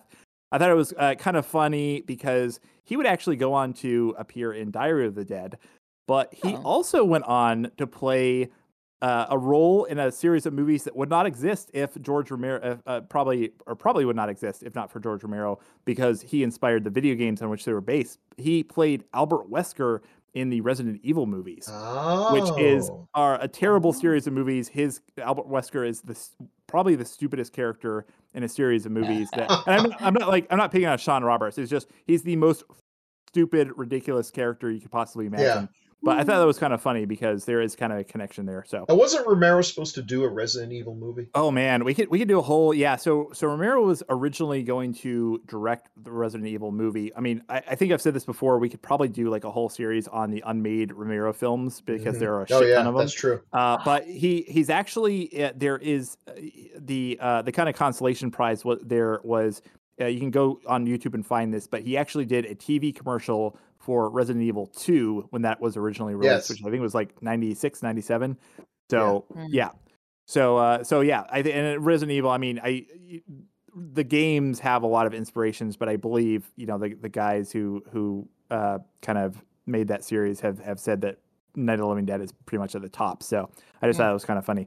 And then the other person I wanted to mention, because I actually, for some reason, even though I've only seen one of these other movies and that only once, but for some reason I still kind of recognized him, but Alan Van Sprang as Brubaker, who is the guy that Cholo's about to shoot when he goes to get Dead Reckoning. He's about to shoot him because he's like trying to bullshit his way, and then the shooting breaks out. And then he shows up as a zombie later. He would go on to appear in Diary and Survival of the Dead as the soldier. Or I should say Diary as I think he was like the lead of the soldiers who like go in and like take over their RV or something. I don't know. I don't really remember that movie. We'll have to rewatch it, but I thought it was kind of funny that he was he was technically in kind of all three of those movies. So yeah. So I think that's all I got in terms of the living. Is there anyone else I missed or anyone else? There's Mulligan, but he really doesn't have a whole lot to do. You just want to talk about him because of his name. Yeah, I was hoping for more from Mulligan. Yeah. Either a good death or something, but he's there. Yeah, oh well. I think he almost feels like he just exists to kind of balance out, and kind of the thing that you were saying about like there are all these people down there that are just like horrible people, and he almost just exists to show that there's someone who's not a complete asshole, right? Other than the protagonist. So I don't know. All right, well, I think we've covered all of the living in this movie, but of course, this movie is not called Land of the Living. It is called Land of the Dead. See what I did there? Yeah. So, what a dull film that would be. Slice people of life. Sitting around, man, good thing there are no zombies. Good thing we're all still alive. Oh man, it would really suck if there were zombies around. But let's move on to our next section, which is appropriately called The Dead. And this is where we kind of talk about zombies in general. And in this one, obviously, we'll talk about a lot of the featured zombies. And I don't know, maybe we should kick things off here with the featured zombie in this movie. He's the featured zombie because he's at the forefront of the poster. And I'm talking about... And we are talking about Tambourine Man. Yeah. Tambourine Man. Jasmine Geijo. Yeah, the scene where he gets he picks up the gun and he looks at this tambourine and he looks at the gun and then throws the tambourine down. Best scene in the whole movie. I actually do think it's pretty funny, but I think we've all been there. You know, oh man, I've taken this Romero- tambourine thing as far as it can go. I don't feel like I'm growing as a person.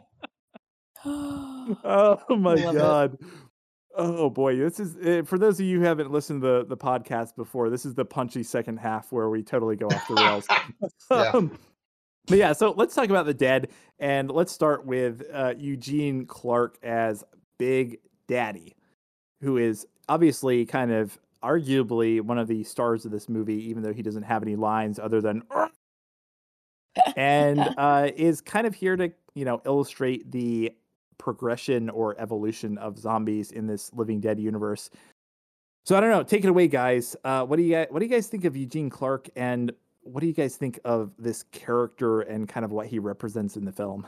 Well, can I just say one thing before we start? Is that I'm not entirely happy with the look of the zombies in this one. That Yes, and well, every one of the classic films, except for I think Day, where they really got it right. yeah, There are problems. The first one, yeah, they had no budget, and so it's raccoon eyes and pretty inconsistent. But okay, they're dead. Enough to sell it. The second one, classic, wonderful, but the makeup and the film processing kind of screwed with the makeup, and we got kind of blue-gray zombies and poster paint blood. I think the third one, the zombies were on point. They were great. This one just feels too, and maybe this is because, it was followed by 1,100 seasons of Walking Dead. It's too much of that look, that very distinctive zombie look, the thing on the bridge of the nose, the sunken eyes, the wrinkly skin, and it's not reasonable because we're shown several times that these people, as soon as they resurrect as zombies, they are instantly wrinkled faced, old looking, sallow skinned, pulled back, high cheekbone zombies. Makes no sense. I mean, you could say maybe, I don't know how many years have gone by and they've been rained on and dried out and they're probably not using good hygiene. They're going to end up looking like that. Fine. Okay, I'll buy it. Sure. But not within 5 minutes of resurrecting. It just feels too make up to me. right. Well, I mean, we can start there if you want to talk about the look of the zombies, because I actually, watching this in retrospect, it's kind of funny because you mentioned The Walking Dead, and this whole film, like watching this now and knowing what Greg Nicotero did after, this whole film actually feels like a preparation for The Walking Dead, because Yes. he actually Yes. does a lot of the things he does. This is the first movie, the first Living Dead movie, where we get some like puppets, like puppet zombies. Yep. And which he does in Walking Dead. And actually, yeah, like just the overall look of the zombies, like going back and watching this now, it's like, man, Greg Nicotero basically this was like the blueprint for what the kind of look for a lot of the zombies is in The Walking Dead. So I thought it was kind of funny. I think it improved quite, because I love the look of the zombies in The Walking Dead. Also, this is the movie, I hadn't realized this until I watched it today, that they keep calling them walkers. Yeah. And that's a big deal. Wait, in this movie they have the horrible because they call them stenches. They call them stenches, which is, I mean, out of all the million different things that people have come up with in a million different movies to not say zombie, is probably the worst. Yeah. Like stenches. But really? I swear there was at least some moment where they were calling them walkers. Oh, was there? I don't know. I think maybe I'm wrong, but because that one's stuck in my mind because. Oh, okay. Okay, so here's a little digression. Yeah. So a couple years ago, I was asked to do some makeup for a series of television ads. They were bringing Walking Dead was going to be syndicated, and these folks, it was great. It was How am I just finding out about this? Okay, these folks, big news. The guy who was running the ad agency or involved in it and everything, and they came up with a bunch of funny little vignettes, which was a zombie tries to do something like ride a bicycle and falls over and just makes a big mess, tries to play golf, can't do it. And you show a little bit of that, just enough to sell the joke. And then the narrator comes on and says, zombies are really only good at one thing. Then they cut to a scene from Walking Dead where they're tearing apart some children or whatever. And we go on from there. And we spent a whole day. I mean, this is one of the longest makeup jobs I've ever gone on. The guy who I was working on, perfect, high cheekbones, thin face. I mean, it's my favorite. it's the one thing I'll show people. It's like, can you really do makeup? It's like, actually, I'm not that great, but I'll show you this one because this one, everything worked perfect. And they sent it out there, and I was waiting to hear back from it. And then the word came back, and they said, we love it. You can't do it. You can't use it. I'm like, what? He said, well, one, you call them zombies, and we don't call them zombies in Walking Dead. They're walkers. And two, and this is the one that really killed it, they just felt that we don't want you making fun of zombies. We don't want anyone to get any humor out of this because then they might be laughing at our show instead of watching it. So it was like, I was heartbroken. They didn't use any of that. I still had one moment of glory. They brought me back in to do the guy's arms. And we did his arms up because, again, he had good thin arms, very long fingers. I mean, it was easy to sell. And those arms later showed up in Crabtree Mall. They were on the elevators. When the elevator doors closed, there were all these arms reaching out for the middle, and that was the ad for Walking Dead. So that was I got a picture of that with myself posing in front of that. That was my big moment of glory. So when I heard, I think maybe I'm wrong. Now I got to go watch it again. I think it was early in the movie where they're calling them walkers. And I'm like, wow, because I thought Walking Dead. Yeah. And now you couldn't do that because Walking Dead has got that.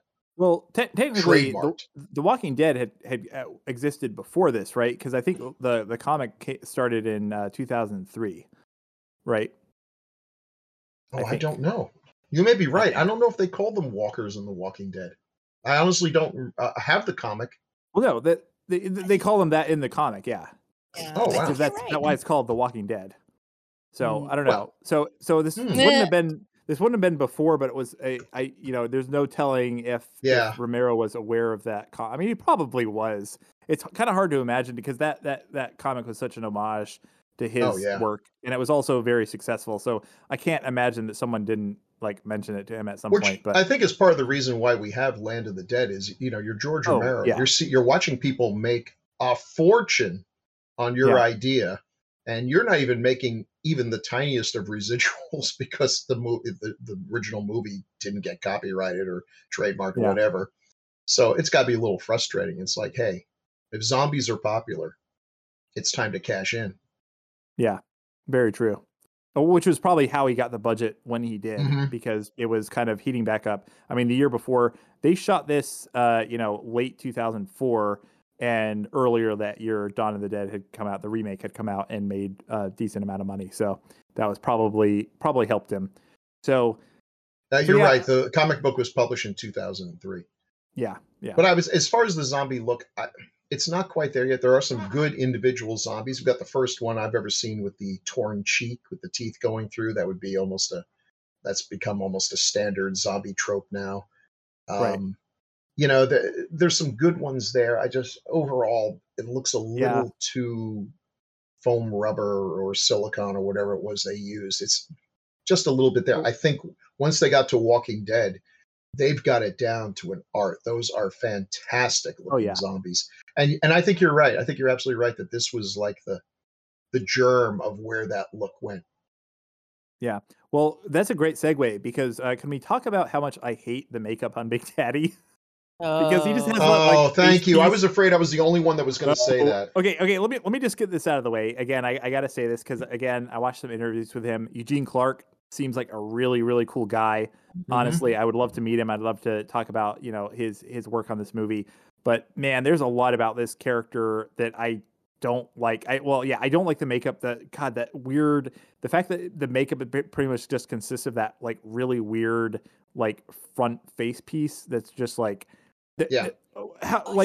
no one's face you don't that doesn't happen when you decay or if you become desiccated. I don't understand it. And this this is not just a weird stupid background zombie. This is literally, like I said, this guy is on the poster. He's in all the promotional material. He is basically one of the co-stars of the movie. And I hate the design so much. I hate it. Okay. Yeah, I'm with you. I'm with you on that. It's not great. It's got that. I've never really particularly liked that peeled off nose thing, and I don't think it actually works there because the tip of his nose actually looks fairly normal, and then you've got that peeled skin that goes back. The eye thing is way overdone. way, way, way overdone. You're right. There's no bones there. His teeth are black, like they're clearly not rotted teeth.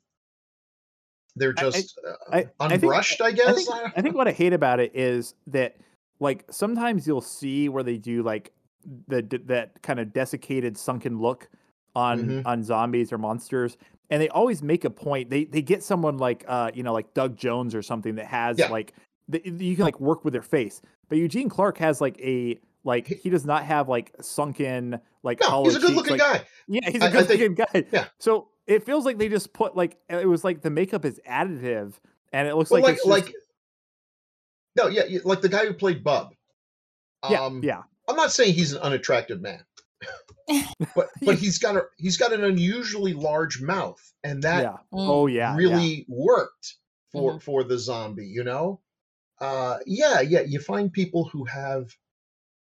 Okay, when you're going to chop off the zombie's head, you find someone who's got an unusually sloping head, so you can build it up, and it doesn't look ridiculous. Chopper zombie, yeah. And this guy, I don't know. I hate to say, because I don't think he did a bad job in the role. Right.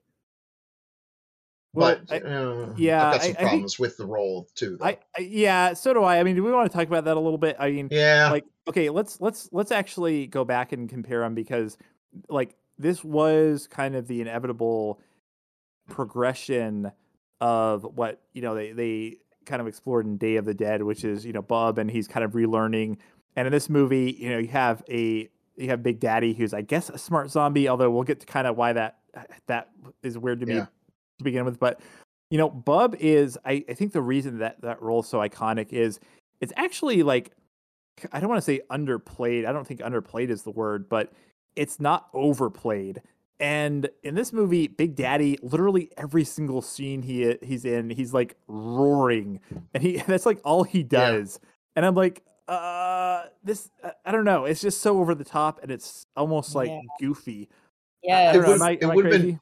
No, I agree. It would have been better if he were a quiet zombie who's just studying and watching. Instead of roaring, he's not saying anything. He's just looking. For whatever reason, the synapses are beginning to connect. Which I guess it makes sense that he's trying to communicate with the other zombies. But yeah, the best scenes, and in fact, it's kind of funny because him and a couple other people who audition or who played kind of the lead zombies were talking about the audition. And this was very interesting to me because he said that the auditions for the zombie roles was George Romero had them audition. He just had an office desk set up, and he had a phone on it. And he was like, okay, act like a zombie with the phone, which is the scene from Day of the Dead, which is one of the most memorable scenes where Bub is trying to talk on the phone. It's very underplayed. It's very subtle. There's actually despite all the makeup, there's a lot of his performance and facial expressions, and he looks frustrated and confused, and all that comes through. And in this, and maybe it's partly because of the makeup, but it's there's no, I don't know, there's no subtlety to this performance whatsoever. And why this zombie? It's cool that when the bell goes off, he reacts, almost like a Pavlovian thing, literally with a bell. He comes out, and then there's a moment of confusion because there's no car there. That's cool and everything. But where do we go from there to the awareness that his people are being executed pointlessly, needlessly, and he's going to do something about it? I don't see that. I don't see what it is that makes him, and too much of the, oh, my zombie brother has just been decapitated, I'm holding his hands, and then he does the Darth Vader no kind of thing. Yeah, but it's why? Yeah. Why does this upset him? What's the reason? I feel like, okay, so here's an example where I think they did it well. At the end, when they're looking up at the sky flowers, and then the one just sort of slowly looks back down, not buying the bullshit anymore. Yeah. And that's cool because it's not like he looks at it, he gets angry at being fooled and everything. It's just more like, and then everyone, oh shit, we're in trouble now. That's a cool, understated, and it sells it, and there's no, why me, God kind of thing. That's how it should have been done. That's actually I love that shot. That's actually one of my favorite zombie moments in the whole movie. So yeah, that's a good call out. So if I may just go on a quick tangent, so because I was actually thinking a lot about this and like why I don't like this movie as much as some of the other ones and kind of my problems with it. And I think that they're twofold, and this is also gets into where like I always try to like solve problems in movies because I'm I'm an idiot who thinks that he's smarter than George Romero, which I'm not. Sure. But I really wish that like okay, so yeah, it's basically like what you're saying. So like in Day, like Logan is kind of training Bub to like relearn how to be human basically, which this doesn't really even pick up from that because now, yeah, we have this zombie that's, I guess, kind of just like gaining sentience again in some way, and there's no explanation about it. And I really wish that this, like, I wish that this movie had explored a little more. I wish that they basically picked up where the last one left off, where there was someone trying to, study the zombies or teach them, and it would have been a really, really great turn, like somewhere in the middle of the movie, to have them realize that, wait, oh, there are actually other like we think we're teaching the zombies, and otherwise they're going to be totally stupid. But for some reason, there are actually other zombies that are smarter, and we're what we're doing isn't actually the only way for a zombie to kind of regain these skills and memories and stuff. I don't know. That could have been interesting. But yeah, I don't know. It's something like that. I don't know, but there's none of that here. It's literally just, yeah, he comes out and then I guess he is more observant than the other zombies and he starts leading them. Yeah. But there's no explanation for it. Yeah, like you said, if we just had a shot of when he's not outside with his, the gas pump, if he's just sitting in the office surrounded by pictures of his family or something, just to give us the idea that, this guy, again, the neurons are beginning to stitch themselves back together. He's beginning to get a sense of where he was. And this is also being reflected. I'll tell you the other one, the one that should have been way more significant. The two zombies walking down the street holding hands. Yeah. That should have been like a mind blower shot right there. That they're dead. These were lovers. They're dead, but there is still something there, because to me, that right there, that this may be complete bullshit, but I'm told, I've read somewhere that they found like human tracks in Africa. Now, whether these are actual humans depends on your definition of humans. Long time ago, they probably were the smartest animals at the time, but again, would not let them do my taxes. But they were hominids. And supposedly they believe from the way the footprints look that they were walking side by side, and they think that they were probably holding hands. Oh, huh. And I don't even care if it's true or not. I totally do not care if the story is true. It's a great story, and it's cool, because to me, that's when you could start making the argument for when did humanity begin? When, that those little things are what make us different from all the other creatures. If I saw two zombies holding hands, I would have a hard time shooting them in the head, or at least I would have a slightly harder time than I normally would shooting them in the head, because to me, you that looks pause. like, yeah, this is the beginning of maybe these are not the mindless, shambling monsters that we see, or maybe we're going toward, another way this could have gone is if they maybe made one more movie in this series, continuing with this, to really go the entire I Am Legend route, where if the zombies achieve a certain level of sentience, they are the norm. We are the monsters. The ones who go around shooting them in the heads and everything are these, the monsters that come out and do all that. Numbers count. If everyone in the world is a monster and you're not, you're the monster. But I just thought that was great, and I didn't think they really played it up. At first, I wasn't even sure they were holding hands, and then it was like, I think they are. Well, I would have made that like one of the first shots in the movie. You see two hands, just like have that come in. The holding hands comes into frame as they walk away, and then you realize they're zombies. I was like, wow, that's cool. Yeah, well, that also gets to like what I think you mentioned before, where the totally insane line at the end where they're like, he's gonna shoot the zombies on the bridge, but he's like, oh no, man, they're just trying to find a place like that. It's like, no, they will kill you if given the chance, and they will eat you.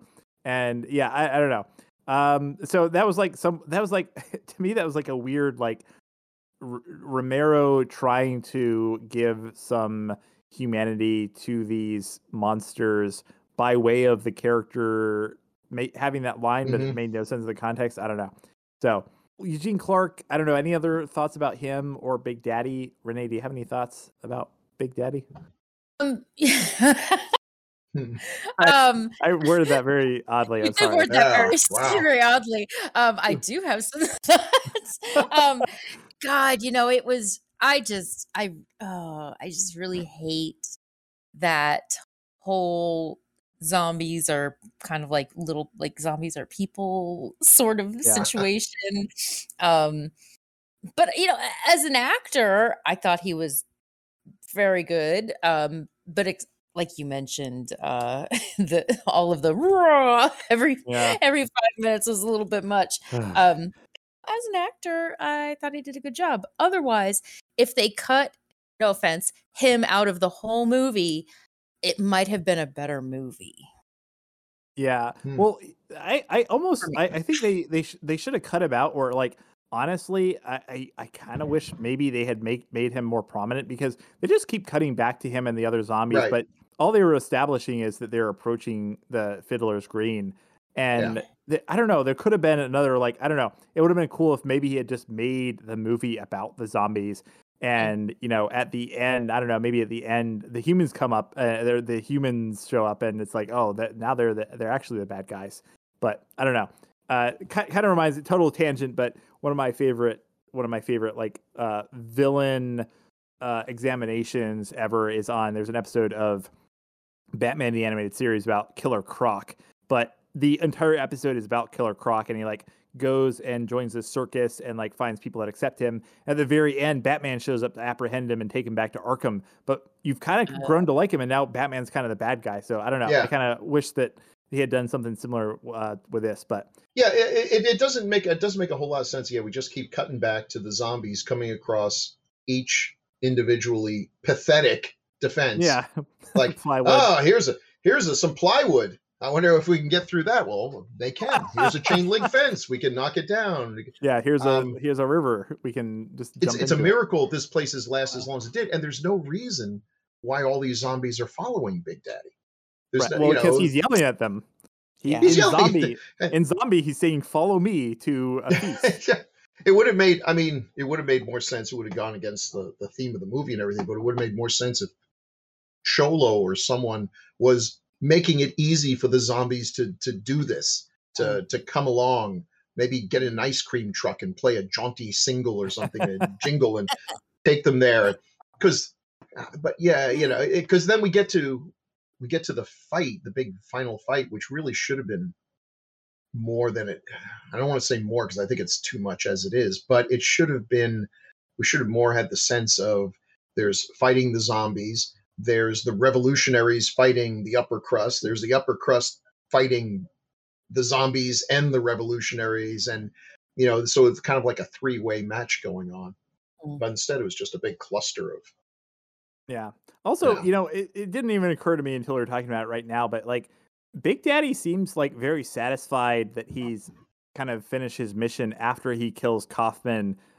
And Yeah, like no how reason. did which would make sense if you understood that Kaufman sent the people who shot all the zombies to begin with, but that actually makes no sense at all. No. Even a smart zombie cannot reason that out. So I don't know.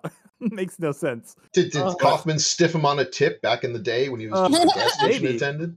Yeah, maybe. Oh, that'd be funny. It had nothing to do with the fact that he was killing all his friends. He was just, Kaufman was an asshole to him at some point. So last thing before we move on, I'll mention about Eugene Clark just because I thought it was funny. He's been in a ton of stuff. He's a working actor, but most significantly, he appeared in the Tech War TV movies in the early 1990s. Does anyone remember Tech War? Were those the ones that William Shatner was in charge of? What? Oh God! William Shatner wrote a series of books. Then they made a series of TV movies that he. Are you using your air quotes again when you say wrote? Yeah. He wrote and directed and starred in. Anyways, I just think that's hilarious. Tech War, quintessential 90s TV sci-fi. But so yeah.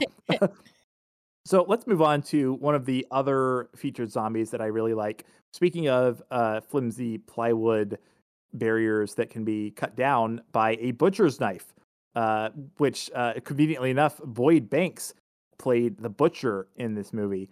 So I knew that even despite all the makeup, I was like, man, he looks really, really familiar. And I realized after I looked him up, he looked familiar because the year prior to this, he had co-starred, or he had appeared in, I should say, the Dawn of the Dead remake as Tucker.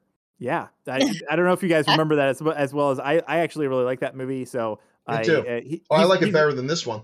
Yeah. Well, he's one of the guys who shows up in the truck at the end of the second act. Yeah. So he's like the guy in the hat. But he also seems really cool. He's like I guess he's like a working actor. He's been in like a billion things. But he was in Dawn of the Dead. So I thought he's got 131 credits. So yeah. Yeah. But the other significant roles that I wanted to call out was he also played the role of Fat Lou in Jason X, a classic. Oh.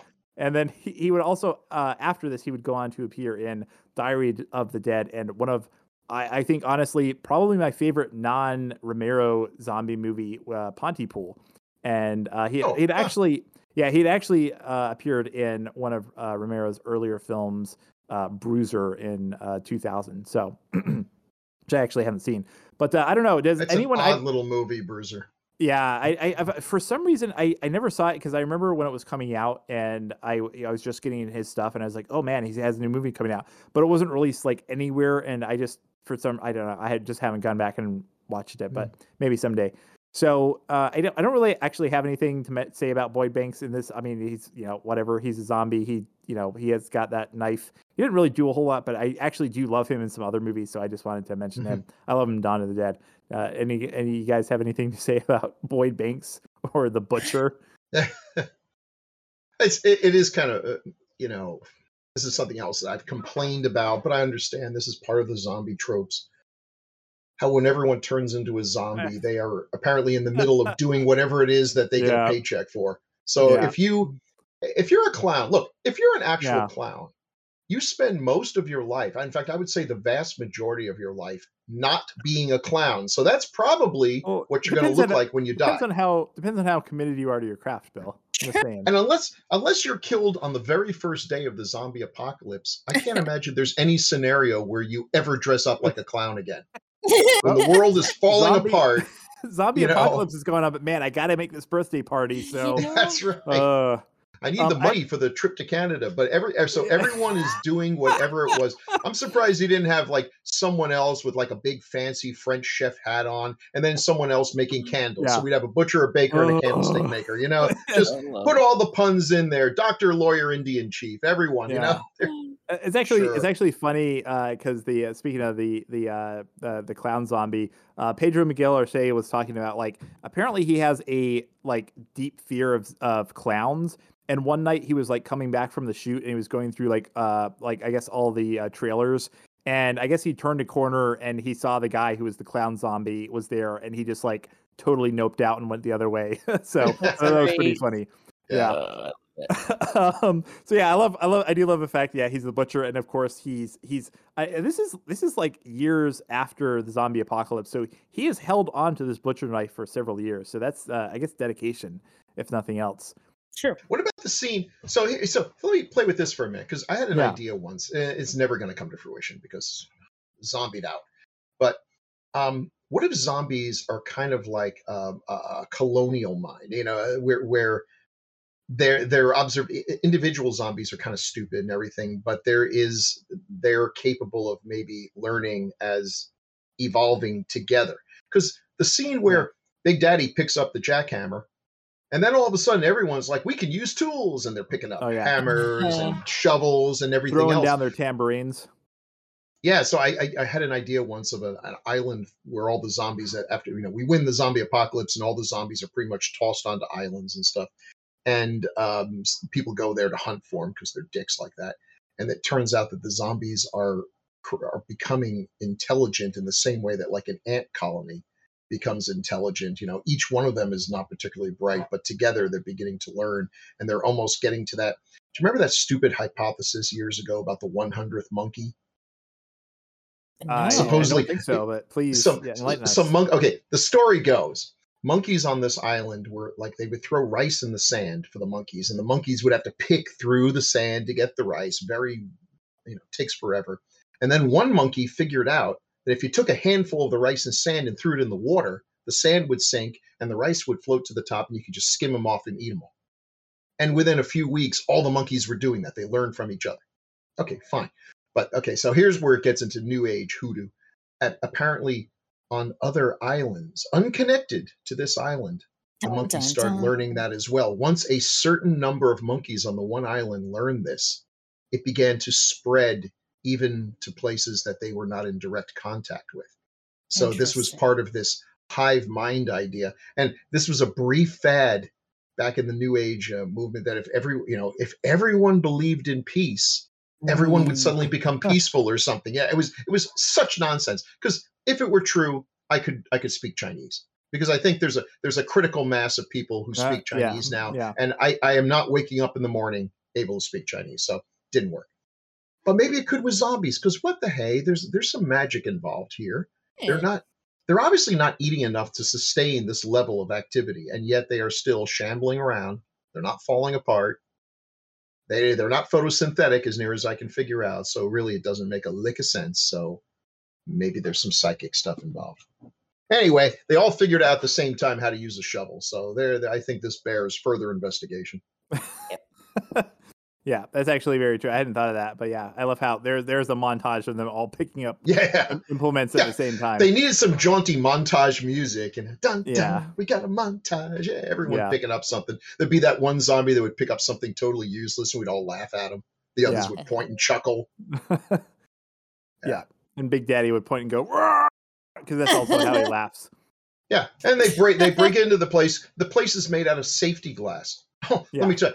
If there are zombies anywhere in the world, I do not have safety glass in wherever I'm living.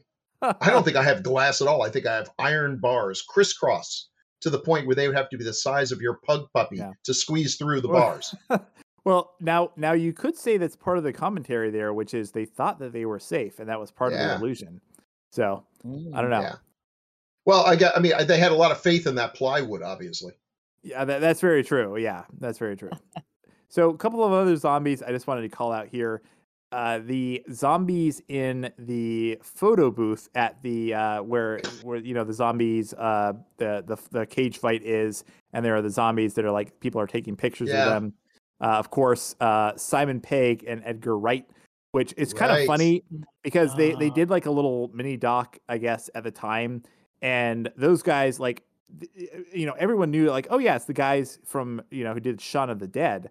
And it's very, very funny that Edgar Wright, I mean, he looks like he's like 12 and, he's basically like, George Romero was very gracious. Like, he met them and he was all like, I guess he wanted them to be in the movie because he saw Shaun of the Dead and he loved it and all, but it's just very funny that they're like, that was like the beginning of their careers. No one had a clue who the hell they were other than the guys who made Shaun of the Dead. And, obviously both got on to do a bunch of stuff. And I thought that's pretty cute. And George Romero, there's like a video of him where he's like greeting them and he's like, oh yeah, I have like he has like a Shaun of the Dead pin on his vest and everything. So it's very sweet. Sweet. And then I did not even recognize them at all. Yeah. No, it's actually funny. I only knew it because I was looking for him. I wouldn't have recognized him either. Yeah. It's funny because every time I watch that, I can't help but think that Simon Pegg in that scene looks a lot like Bub. So for some reason, I always make that connection. Yeah, interesting. I mean, it's just I guess it's just like the way his like face is shaped or whatever. And then how they put the makeup on.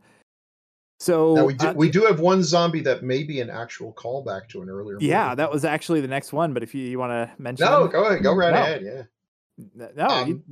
I'm talking. Well, he's still there. He's got a machete. It's Tom the Man Savini as Machete Zombie.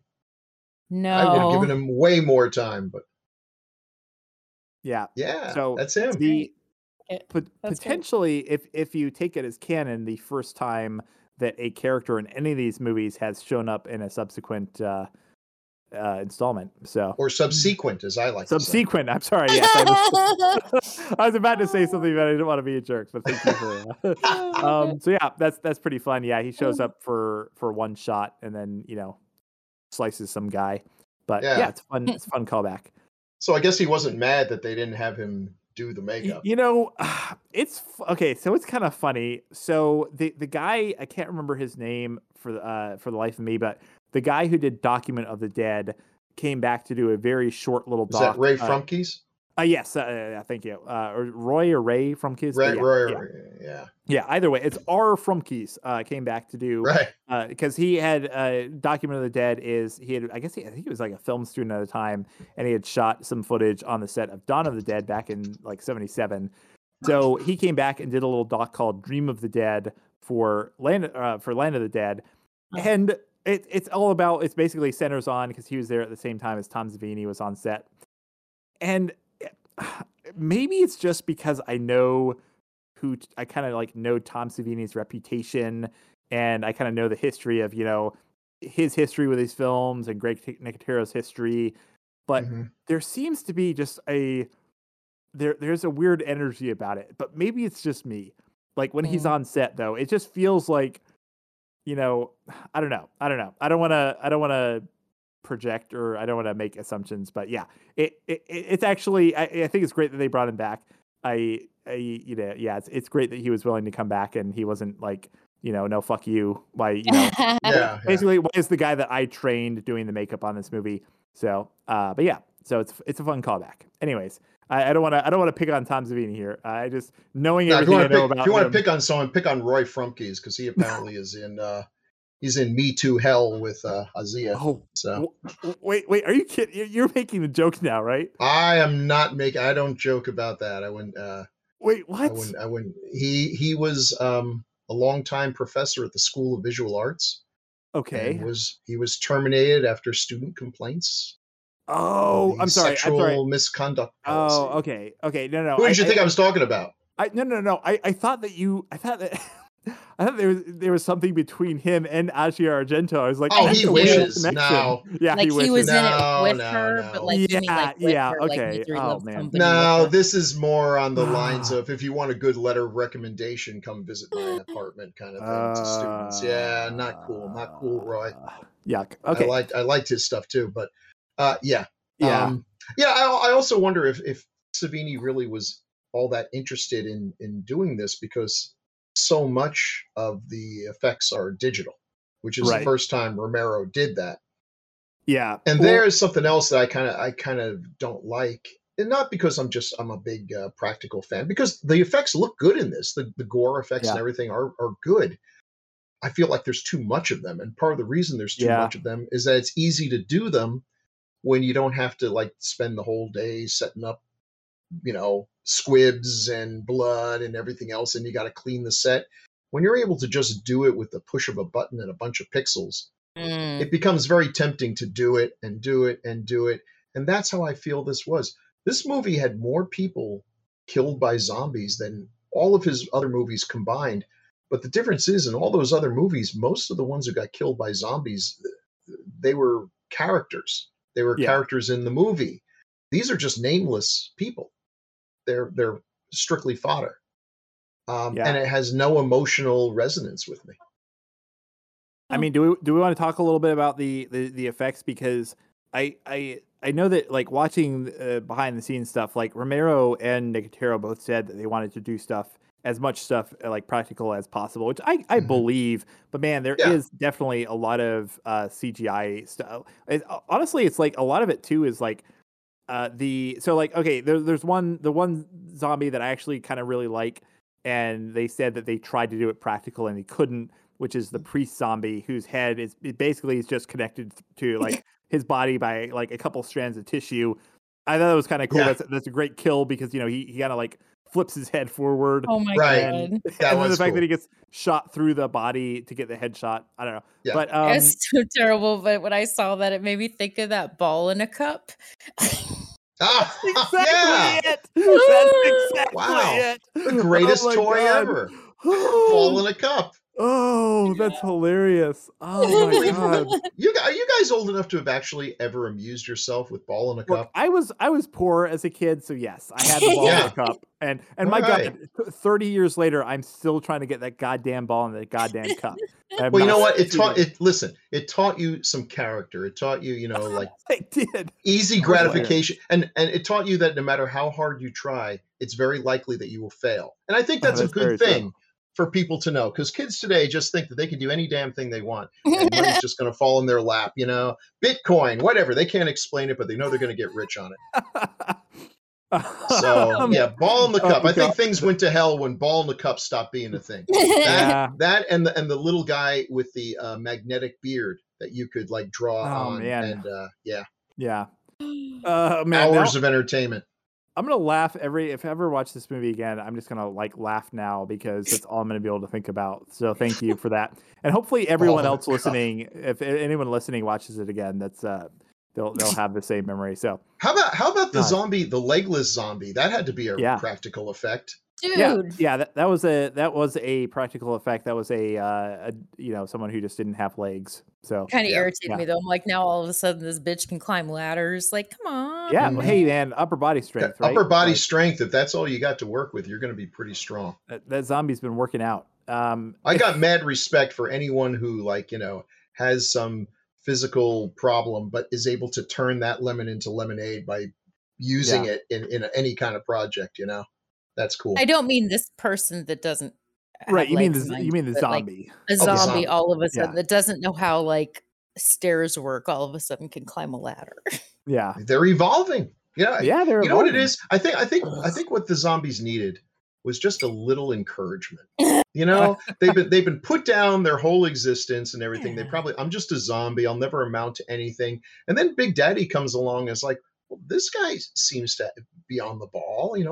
Maybe I too can be more than just a shambling zombie. I'm putting down the tambourine. I'm picking up this gun. I don't know how to use it, but I'll learn. And then he shows the little girl how to use it. And okay, she's not very good. She shoots that guy pretty much, in the foot, the tibia, the crotch, the stomach. Yeah, she gets him in the crotch. This is the most important. Yeah, oh boy. Yeah. So what you're saying is everyone just needs a big daddy in their life to help them along. That's right. You need help someone them to just be the best. The best. Yeah, be the best you can be at anything. Yeah. So can I do we have any other zombies we want to talk about, like specifically, or anything else dealing with zombies, or can I go on one final tirade? I like it. Go on. Tirade away. Okay, so this is another thing. Again, this is kind of something I'm far too much in my own head. I definitely don't know better than George Romero about the direction this story could have taken, or this world should have taken. But you know what I really would have liked to see, because I think this is another thing that I kind of have a problem with. The whole thing about Big Daddy relearning how to be a person and remembering all this stuff. I think there's a big missed opportunity here, because I really like rewatching this and thinking again, just kind of thinking about this one and Day and kind of how they kind of go together and the stuff that Day was kind of building. But I kind of wish that he had gone in a different direction, because I think the thing that I've kind of come to the conclusion that the thing that I don't love is that he's basically saying, and especially at the end where they're like, oh yeah, they're just trying to find their a place to be safe or whatever. But so basically, Romero's saying that the zombies have become this new species, but then he doesn't really try to investigate what that actually entails, because his whole thing about zombies is they're a new species, but they're also just trying to remember and relearn how to be humans.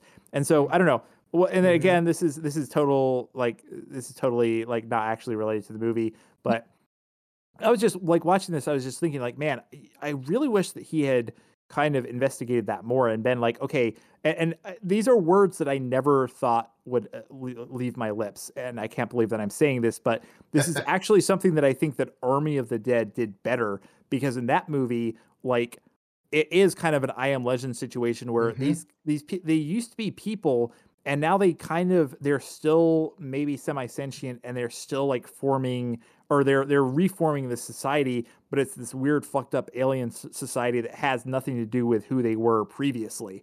And I think that that's actually kind of interesting. I mean, as much as I hate that movie, I think that, and that's something that other like zombie, like there are a lot of books that have done that have kind of investigated, like, okay, if zombies are still, they used to be humans, but now there's something else, but what is that something else? And I think that's another that's just a huge missed opportunity here, because ultimately it's just like, oh, they're just relearning all the things that they needed to do before. And that's basically it. No, I don't know. that's an interesting premise, because humans are naturally social animals. And all animals have some kind of, I don't want to say society, but any kind of social animal has figured this out on some way of living. Even cats, you have clouders of cats. What would the zombies come up with? It wouldn't necessarily, it would almost certainly not be the same thing that they were before. That ship has sailed. So what is a zombie society? How do they function? Once we've established that they're more than just eating machines, they're not sharks. Yeah. And in things like Walking Dead, they're basically sharks. Their only function is to, move, find something to eat. They don't even reproduce in any normal sense of the word, unless you want to argue, and I don't know that anyone's ever done this, that the compulsion for zombies is not actually hunger, but the need to make more zombies.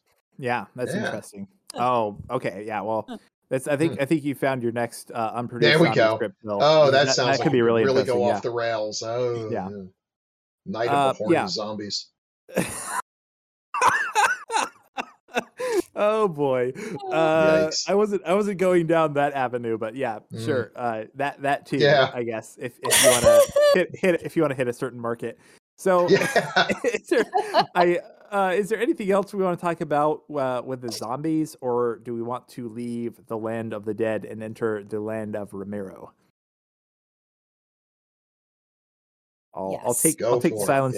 As a yes. Yeah, silence is assent in this case. Yeah. So, God. So a couple of things, just a couple of things I wanted to mention that I thought were kind of interesting. So, obviously, Fiddler's Green is based on Pittsburgh, and I think they actually Pittsburgh is in there in a couple of the. It basically is Pittsburgh, like the shots of the city when they show like the river and everything, like that is Pittsburgh, which we've talked a lot on the previous episodes about, like how ingrained Romero was. Like he lived in Pittsburgh and he worked in Pittsburgh, but he was all about casting locals and shooting locally and doing all that stuff. But I think it's kind of interesting that this movie, and I hadn't actually thought of it before I really started doing research for this episode, but you can actually break this series up into two trilogies. You have kind of the Pittsburgh trilogy, and then you have kind of like I guess you could call it the Toronto trilogy, because apparently Romero actually moved to Toronto after he made this movie, because the industry had kind of dried up in Pittsburgh. He mentioned that they had, I guess there was a lot of filmmaking around there. And then after, I think he said that, they had a huge year, like around the time that they did like Silence of the Lambs. But after that, I guess it kind of dried up and the industry moved away, and it was just harder to do like those homegrown films. Whereas obviously Canada had like a huge film industry, because it was a lot cheaper to shoot stuff up there, because the Canadian dollar is worth about as much money is in Land of the Dead. So I'm kidding. I love you, Canada. We love Canada, but it is funny when you see like Rumble in the Bronx and there's like the Canadian mountains in the background. You're you've never been to the Bronx, have you? Which was funny, because you knew that it was, even if I hadn't known, I would have known after watching the behind the scenes, because they're like shooting, Romero sitting there in his chair directing, and there's a big box of Tim Hortons donut holes sitting right there. Oh yes, Tim Hortons. But yeah, so I thought that was kind of interesting that you actually. Have you guys ever been to Canada, by the way? Have either of you ever been to Canada? I was in Canada for about 2 hours when I was probably like 5 years old, and my family took me to Niagara Falls. So. Oh my God, samesies, but I was like 9. Oh, okay. I just want to say, Canada. All I really know about Canada is Montreal, which I think is about the most Canadian that Canada can be. The I'm sure the Canadians would disagree. They're funny. The way they talk about it, all the other provinces, the way they treat every other province like we treat West Virginia. So, but I think Montreal is one of my favorite places on earth. If I urge you to get a chance to go up there, it's like going to Europe without actually having to hang out with actual Europeans. So all to the good. Little nice cafes. Just put that on their brochures. Absolutely. It's like Europe, but you don't have to hang out with Europeans. They should know. Seriously, if I were Montreal, I'd have a big sign. It's France without the French. I mean, you're gonna have to build another bridge for all the people that are going to be going there, because then Quebec would be like, "Wait, what the hell, man?" But no, seriously, it's an awesome place, and I'm sure George loved it there. Very cool. Now, you want to escape during the wintertime, much like if you live in Florida, you want to leave during the summer. But Canada's a great place, so I'm sure it's not only. I'm sure they had a good time filming there. It's got just a nice chillax atmosphere. It's funny you mentioned that, because they absolutely did not have a good time filming there. Because you mentioned winter. They shot this movie in October and November in Toronto. Okay, listen. Look, okay, dudes, the calendar has been pretty set in stone for a few thousand years. I got no sympathy. It's like, wee-oo, I invaded the Soviet Union, and then the winter happened. It's like, well, listen, Adolf, that was kind of going to happen. You're not the first person to make that classic blunder.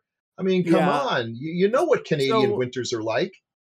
Jeez. Yeah, I getting back to like what I said at the beginning, where I was like, I didn't find a whole bunch about the making of this film, but watching these documentaries where everyone was mentioned. Okay, it's funny because everyone mentions how awful and grueling the shoot was, but ultimately they're like, it was a lot of fun, which I think goes to show just like working with George Romero, like no one has a bad word to say about it, even when they were shooting these horrible conditions, which especially the people who had to be in the scenes where the zombies are coming out of the water, because that was those were like that was like an outdoor pool where they were shooting in the middle of the night, and apparently it was terrible. But my suspicion is, and this just having some very, very vague idea about how like the movie industry works. My suspicion is somehow like he got funding, but the funding required that he made the movie in a certain amount of time, and so he had to go shoot it in the. Yeah, that would be my guess. Because it's watching all the everyone talk about it, I was like, but you knew it was Canada, and you knew that it was winter, and you knew that like 99% of the movie takes place during the night. So you couldn't have predicted this, but I'm sure it's funny that they all remember it fondly in that sense. But that's survivor sentimentality, when you get 100%. Through something. Oh my god! But I guess the other thing, that scene in the water, totally did not work, because the idea is they have walked across here, and now they're getting to the shallow stuff. But what it looked like is they were all like underwater, hanging onto a rock, and then on cue they would slowly just like lift their heads up and stand up in the shallow. Which is what they did. Yeah. Which is exactly what they did. Yeah. Yeah. When Lace's like head rose up over the water, I almost died. Like he's like a frog man in like the military. Yeah, I mean it's a cool image. I was gonna say it's actually it is actually really creepy. I do love it. It makes no sense, but yeah, exactly. Like if it were in any other movie, it would be great. Like this is the first time any of them have ever thought about actually jumping in the water and seeing what happened. Yeah. Yeah. That's like Wonder Woman suddenly discovering she can fly. It's like, okay, that would have come in useful a whole lot earlier. Yeah. All right. Yeah. Well, you know what? Like you said, they needed Big Daddy to lead them. So Big Daddy. Who's the guy who throws you in the swimming pool and teaches you how to swim? Big Daddy. It's Big Daddy. That's not weird at all. So yeah. Just talking about the production, I had a couple of quotes that I found. There's an interview with Romero, and I think this actually gets to kind of the core of why this film doesn't quite feel like a George Romero film as much as the other ones. I mean, granted, it was 20 years since he had made Day, so obviously he was going to kind of change and grow, but I did find one quote that I wanted to read, because the question from the reviewer or the interviewer is, from what we've read, it seems like you didn't enjoy the production much. And he said, I didn't know.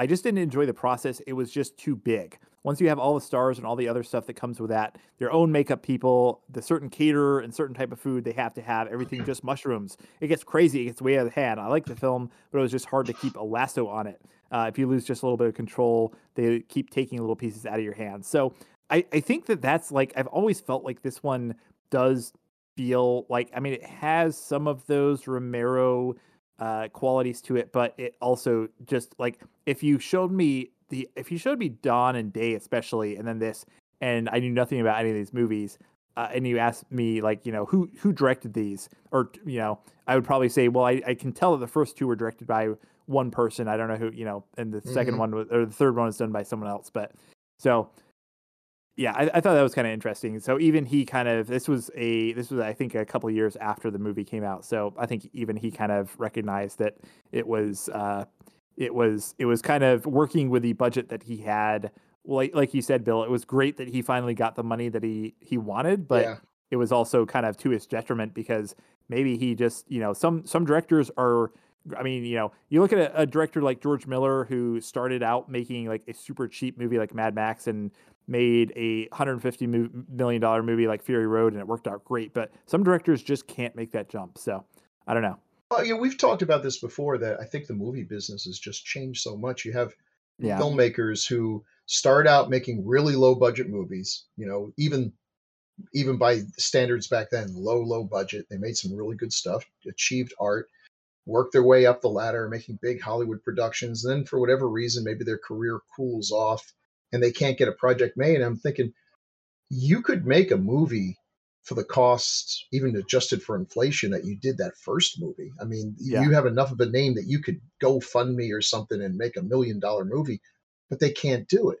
And I don't know, that maybe the business has just changed so much that it's just not possible, or is it just one of those things where once you do certain things, you can't go back. You didn't know any better when you started out, but you can't go back. It's unimaginable that you would go back. I can't imagine teaching with the technology that I started out with 25 years ago. Right. Like I'd be, what do you mean I don't have the internet or a projector or a copying machine? I got to use transparencies. What? Are we cavemen? Like, I don't know what, and I'm sure it's much, much worse with something as totally technological as filmmaking. Yeah, But I guess we will get into that in our subsequent episodes, because he did go back to having simpler, a cheaper or a smaller budget on the next two movies. So a couple of I just wanted to mention, I usually talk about crew. Just a couple of people I wanted to call out. Matt Berman was the second unit director on this, and then he would go on to work on Diary and Survival. And that is actually, he was also in all these movies. He was the guy when Dennis Hopper calls the security guard in because Cholo's he wants to get rid of Cholo. That's Matt Berman, and apparently he just does like a billion things in all these movies. So I thought that was kind of cool. His name will also come up in a later section. And then music was by Reinhold Heil and Johnny Klimek. I guess they were a composing duo. I kind of wanted to talk about the music just briefly, because I actually kind of like it. I don't think it's as memorable as any of the other movies, but I do like, there's the one thing I do kind of like is the fact that there are a couple of scenes where there's this kind of very like somber, sad quality to the music. And I don't know, I kind of like that, because it actually does, like, if anything else, it kind of captures the kind of, I don't know, depression of kind of living in this really awful world, where zombies are eating people. So I don't know if you guys had any thoughts on music at all, or if it I even didn't registered. notice it really that much. I didn't either. Okay. And I honestly do pay more attention to the score now than I used to. Right. But I just really did not notice that. Yeah, fair enough. It's not super like in your face. I think it's just because I remembered some of the music cues from back in the day, so they still kind of stood out to me. And then lastly, I just wanted to mention Miroslav Barsak, or Basak, probably horribly mangling that name, but the director of photography on this. I actually think this movie, even though it doesn't have that kind of iconic look of some of his earlier movies, I actually do like the way this movie's shot. I do like just kind of like the color palette, and Yeah. I think it is actually a very well shot film. But he would go on to shoot again one of my favorite zombie films of all time, Pontypool, and he would also work on the Strain, which is a really fun TV show. Yeah. It was also kind of interesting. He was the director of photography on the second unit of the Dawn of the Dead remake. So I think the cinematography is excellent. I do have a little bit of too much of the movie is shot in the dark. It's well shot in the dark, but it tends to hide the effects and everything, which may have been a deliberate choice. That if this were in the sterile white fluorescent lights of, say, Day of the Dead, they would have gotten their X rating, because there's a lot of evisceration and all kinds of things here. But because it's more or less in the shadows, it doesn't seem quite as literally visceral. Yeah.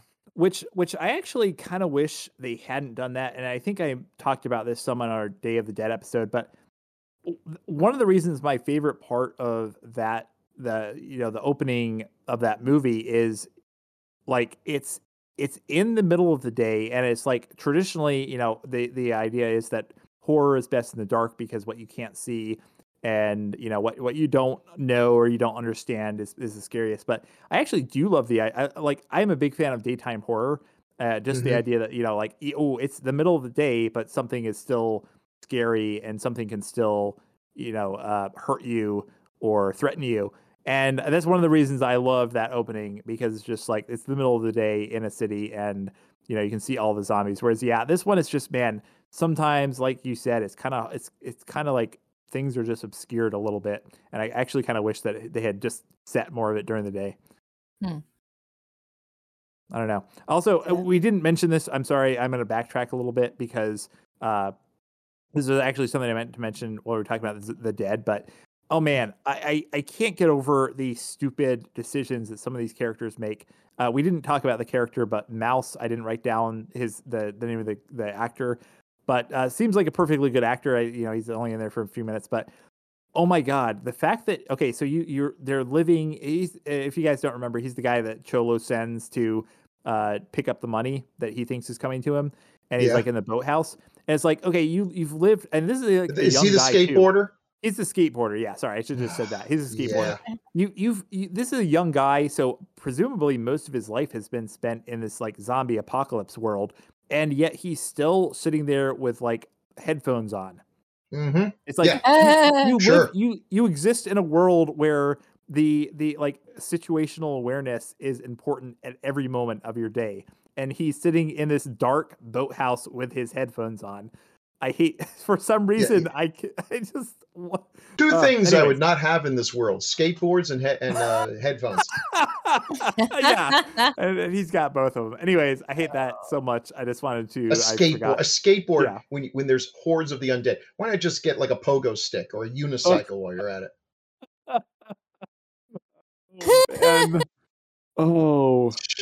Anyways, although it does kind of remind me of, I love the scene. This is totally off topic, but I do love the scene in the World War Z movie where they're trying not to make noise so they get on bikes, because that actually does make sense. But in this movie, that brings up another thing. If you're these raiders going out to get canned goods and stuff, here's a word that should be stricken from your vocabulary: motorcycle. Yeah. What the hell good is a motorcycle? There's a very limited amount of stuff you can put on it, and it's real easy to knock your ass off and eat you. But you look so cool while you're doing it. Yeah. Although, I will say it's kind of funny. I think that George Romero does have a thing for like motorcycle gangs between Dawn of the Dead, Night Riders, and this. I think he just loves like cool guys on motorcycles. Yeah. So, So any other crew or any other thing we want to talk about, like behind the scenes or just the world of Land of the Dead, before we move on? I did like, and boy, you got to be old to get this reference, but I did like the way that Charlie licks the end of his rifle, because that goes all the way back to Sergeant York. Oh, that's what he did. Yes, he does that, and I thought that was like the coolest thing. I had to have my dad explain that to me. That I don't know, catches the light and you can aim it Yeah. better and whatever. He took out a bunch. Sergeant York took out a bunch of Germans, and Charlie took out a bunch of zombies. So if it ever comes to that, I'm going to remember that trick. Yeah. Like it. Well, there you go. Cool. Well, do we want to move on to our next section and kind of wrap things up? So our next section is going to be franchise and legacy. And this is kind of where we talk about where the, what happened after this film was released and kind of where the franchise went. So obviously this was the fourth film in the Living Dead series. This one, like we've mentioned, came out 2005. It released in June of 2005. And like we've talked about, had a massive budget for George Romero, almost $19 million. Did okay at the box office, made $20 million domestically, which it broke even, which I believe in Hollywood bookkeeping terms means that it lost like $1 billion. Right. And then, and overall it did about $47 million worldwide. So it wasn't a bomb. I know that it obviously didn't do well enough for him to get that big of a budget for future films. However, he did manage to get funding for 2 additional movies, Diary of the Dead and Survival of the Dead, which we will talk about soon enough. There's a video game based on this, Land of the Dead, Road to Fiddler's Green, which I actually remember when it came out because it got hilariously panned by every single video game magazine in the world. Yeah, apparently it's supposed to be, I think it's like a first-person shooter. It's supposed to be really, really awful. Oh, no. Good God, how hard a concept is this? Yeah, exactly. I mean, well, especially the fact, like, after this, so many, like, I think, like, Left 4 Dead came out after this. A lot of zombie games came out after this. So, yeah, it's not tough. I mean, you're much more of a gamer than I am, but doesn't it amaze you when it takes, like, decades and decades for an idea that seems so simple to actually, like, if you're a Godzilla fan, it used to be just an ongoing joke about how wretched all of the video games based on Godzilla were. Like, just infamously bad. And you're like, we're not asking for a lot here. Just give me a monster that looks like Godzilla and a bunch of other monsters that look like Rodan or whatever, and let's punch them or do something or smash cities. And no, they would come up with these crazy, crazy games that were not fun. And it just it took forever until finally they, I forget which game system it was, came up with a great one that was literally just monsters punching and breathing fire on each other, which is all we ever wanted. How could you screw up a zombie game? Are you talking about Rampage or are you talking about Primal Rage? No, but both of those, listen, that's the thing. All they had to do was take whatever the engine is for Rampage and put Godzilla on one side and King Kong on the other, and would have been happy. Just like when they came out with the E.T. game. All they had to do was take the Pac-Man game, replace the little dots with Reese's Pieces, and replace Pac-Man with E.T., and they would have sold 1 billion, none of which would have ended up in a landfill. Yeah. But no, they had to go and get fancy. So, But zombie video games were made for zombie first-person shooters, and if you've got the rights to an actual Romero movie, well, golly damn, make it. Just do it. How could they screw that up? I'm curious to play it.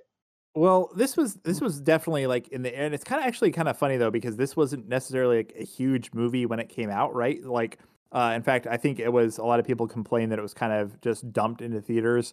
But I think it was kind of the era of like really, really bad licensed games where like every movie had a game based on it, but they were almost all awful.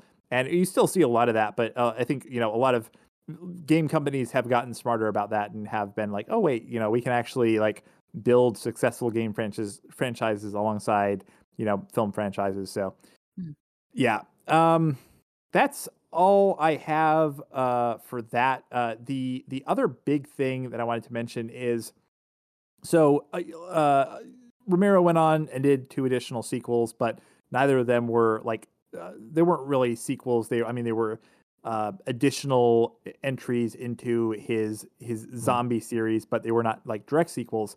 However, there are actually 2 unmade sequels, like direct sequels to Land of the Dead, that are still maybe going to happen at some point. Probably not, but we'll see.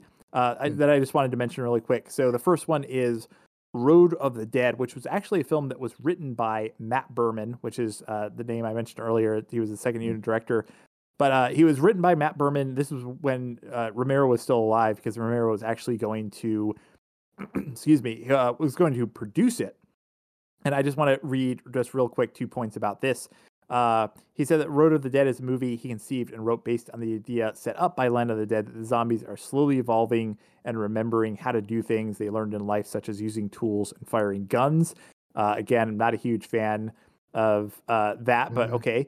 But then I don't know how I feel about this. Set in the darkest and most hopeless days of the zombie apocalypse, Road of the Dead takes place on a Canadian island where the citizens are protected from the undead in exchange for being subjected to harsh laws and high taxes under the ruler Brigadier General Leon Copperhead Stiles, which that's just the plot of Land of the Dead. Yeah, I don't exactly. understand what is different. Although actually, it did occur to me. It says that the name of the character his nickname is Copperhead. Wasn't there? Didn't Romero? That was the Romero superhero movie. I think that with Jim Shooter. Jim Shooter. Yeah. So that just suddenly occurred to me.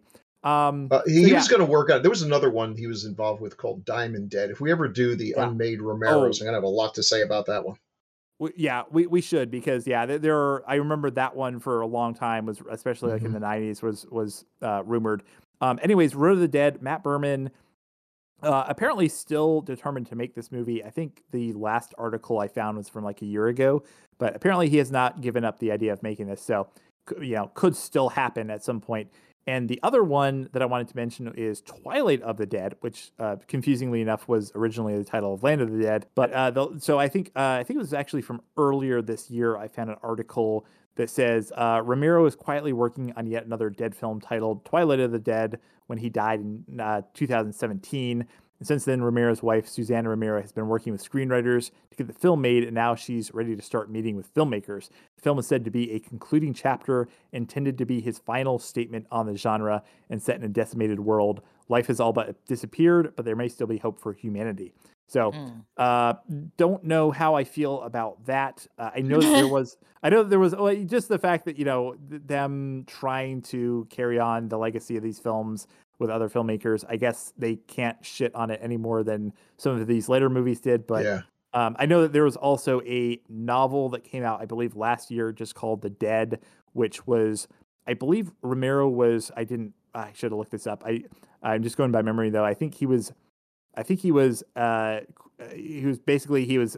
credited as co-writer, co-author, and there was another writer that I guess he had been working off of his notes or something, and he basically wrote this novel that was like a continuation of kind of the world building from the movies. So I kind of interesting that I don't love this movie, but apparently two separate sequel films are.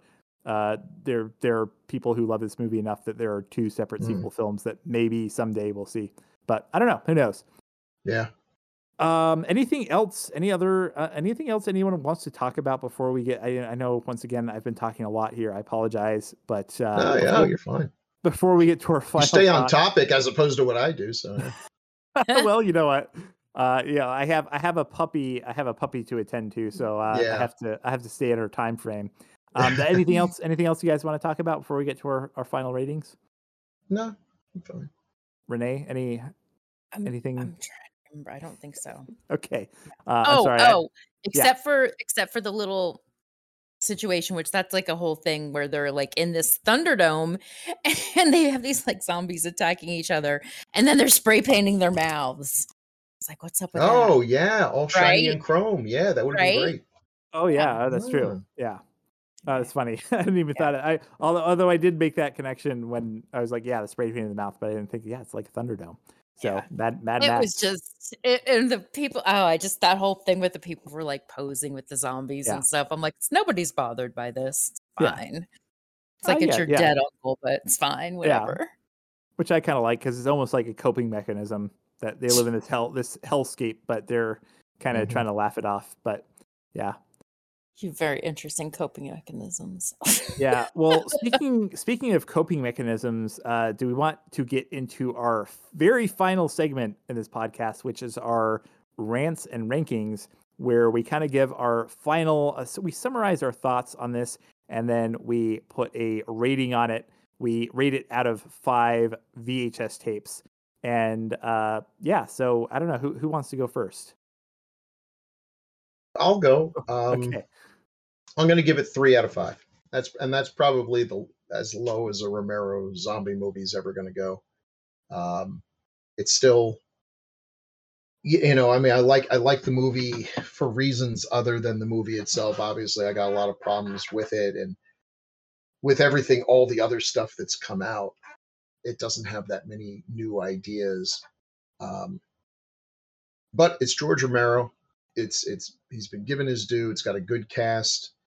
It looks great. It's definitely not cheap looking. So it's entertaining. I enjoyed it. I feel like, I guess the one thing, and this is an unfair thing to do to a movie should always be judged on what they are, not what they could have been. But you feel like with having had 20 years to think about what the next chapter would be, you'd come up with something better. It's the same disappointment I felt when Star Trek The Next Generation came out. And I don't know if most people would agree with me. I thought the first season was weak. A lot of potential, but a weak first season. It made up for it in the subsequent seasons, but but I gotta just drive that joke into the ground. But because I just felt like, oh man, you guys have had a long time to be coming up with stories, and these are just like ones that just this one reminds me of the one from season 3 in the original series. I mean, there shouldn't be anything like that. These should all be just like all of them 100% great. Yeah. So there's that disappointment that I feel like there could have been a better idea here. And some of the premise of this movie, there are some ideas that I think could have been better. It almost feels like the script was rushed, but I can't imagine that it was. I guess I don't know. I wasn't there. But for all that, it's got a lot of good things to it. And if it's not as, like I said, it's a distant fourth compared to, of the first 4 films, it's a distant fourth. But even a merely okay Romero zombie movie is better than most non-Romero zombie movies. Although the Dawn of the Dead remake came out right before this one, and I unreservedly love that film. Yeah. So I actually can't wait to talk about that one someday, years from now. So 3 out of 5. 3 out of 5. Nice. Renee, do you want to go next? Sure. It's funny. I was actually also going to give it a 3 out of 5, and I guess I will give it a 3 out of 5. It's not my favorite. It's really just the same sentiment. It's not my favorite. Especially the whole, I'm a super emo zombie that gets really sad when all my zombie friends die, and it's but then it did have a lot of things that I enjoyed about it. I thought the actors were great, and I thought I really enjoyed like the big zombie killer bus mobile. Thought that was fun. And I thought about, if they'd kind of cut certain parts out of it, would I have liked it more? Yeah. Did I like the actors and the acting? I did. Again, I wish they were a little bit more fleshed out and there was a little bit more stuff going on. Yeah. So, but I will say, I do enjoy sometimes it wasn't really a hate watch per se, but there were definitely times when I was watching it and I was just like, what the fuck is this? So, it was a little bit of a hate watch, and I don't mind that. I kind of enjoy that sometimes. So yeah, I'm going to give it a 3. Yeah. Well, sometimes the stars align, and tonight is one of those nights because I am also giving this one 3 VHS tapes out of 5, which means that, we have an average here of, I'm not great at math, but I believe it's 3. So I was going to say, even I could do this one. I think that this is by far the weakest out of the first 4, like Bill said. I mean, it's kind of funny because I'm like, oh man, this is the weakest out of these movies. That being said, it's still better than like 99% of all zombie movies ever made. That's mostly just because most zombie movies are actually garbage. But there are elements to this film I really enjoy. Like I said at the top, I actually remember really liking this movie when it came out. And I'm kind of like, I don't know, maybe I wasn't really dissecting it as much as I am now.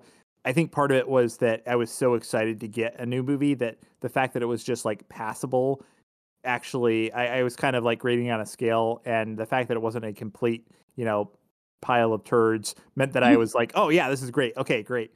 But yeah, going back, watching all of these back to back to back, or kind of in subsequent fashion, has kind of made it very clear to me, like, oh man, the originals still hold up so well, and then this one's just, I don't know, man. It's there. Like, if Romero had never made another Living Dead movie, I mean, that's always the thing, right? Like, I was so excited for there to be a new movie, and I spent years reading all the news, and I was so excited when it finally got made. But knowing what I know now, if he had just retired after like the year, I don't know, 2000 or whatever, I probably would have been fine. But so yeah, I mean, it has its place in the series, but it's definitely, I don't know, it's kind of disappointing going back and watching it now and just kind of seeing all its flaws. But that being said, I'll probably feel a lot more positive about this one after we talk about Diary of the Dead and Survival of the Dead. I've actually never seen Survival of the Dead. I hated Diary so much that Really? I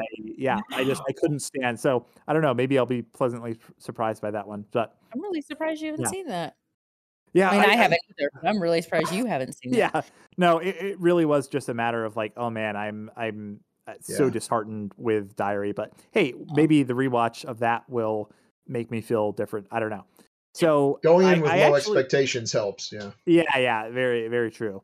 So I this is where I normally say what we're doing next. I don't actually know what we're doing next because the holidays are coming up, and I'm going to cut in on myself here because we recorded this episode at the end of 2021 and didn't have firm plans, but now we do. Check back in 2 weeks for the penultimate episode of our Living Dead coverage, Diary of the Dead. So stay tuned. Since I can't tell you what's coming next and I can't get you excited for our next episode, what you should do if you're not already subscribed, you should go to your favorite podcast service and you should hit subscribe. And that way, whenever our next episode does come out, you can get it immediately and see what it is. You should also leave us not a 3, but like we did for this movie, but a 5-star review wherever you listen to podcasts, because that would be fantastic. That would make us feel great. And drop us some comments on videostoredjunkies.com. You can find our email. You can also find us on Twitter at videojunkiespod. We love comments on our episodes. We love to hear what you thought. Were we wrong? Were we right? Did you disagree with us on anything? Always love to read that stuff. So drop us a line and tell us how you feel about Big Daddy in Land of the Dead. Especially unless you're Eugene Clark and you want to find us and murder us or murder me.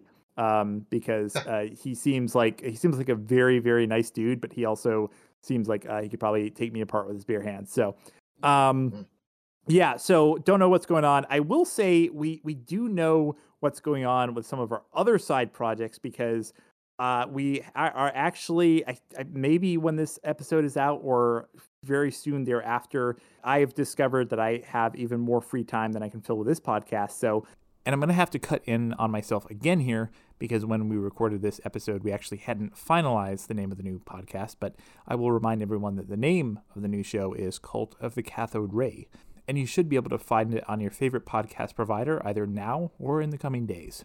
But if you like zombie movies, if you like zombies, if you can't get enough zombies, and if you like Greg Nicotero's makeup, we talked a lot about how he kind of went on to do Walking Dead. Well, guess what? We are starting a rewatch of The Walking Dead from season 1, episode 1. That's going to be me and Renee, by the way, talking about Walking Dead. And speaking of hate watches, we'll see how soon that show goes from a love watch to a hate watch. But Renee, is there anywhere else anything else you want to plug or anywhere else that people can find you? No, actually, there's nowhere anyone can find me. Perfect. I'm still, we're actually trying to find you. We just couldn't. I'm not entirely convinced that you exist as an actual person. It's true. It's true. I don't even go to the store anymore. I just get the pickup service, so I'm just in and out. Yeah, it's great. Nice. I love it. Cool. So I cannot be found. So yeah, don't look for Renee. You won't find her. However, Bill, probably the most prolific person on this podcast. Deservedly so. Deservedly so. The most talented and the most prolific. Where else can people find you? Gruesomemagazine.com. They do the Decades of Horror podcasts. And also occasionally on Con Carolinas where I've been joined by some of the very people here on this podcast, and will hopefully be joined by some others. There's a lot of cool stuff going on. But yeah, Decades of Horror, the 70s and 80s on gruesomemagazine.com, and lots of other cool stuff there. Cool. And what's the, do you remember the Twitch channel that Con Carolina's content is on? Oh, no. Okay, perfect. Look up Con Carolina's on Twitch. I don't even know if it is Twitch, to tell you the truth. It is Twitch. It is? Okay, you're right. You're right. This is Discord. Oh, come on. There are so many things. Discord, Twitch. I don't even know what Gruesome uses anymore. Okay, look. SteamYard. I have 3 different platforms. Oh. I'm a simple unfrozen caveman. Okay, let's just give people the instructions here. All you got to do is go to askjeeves.com.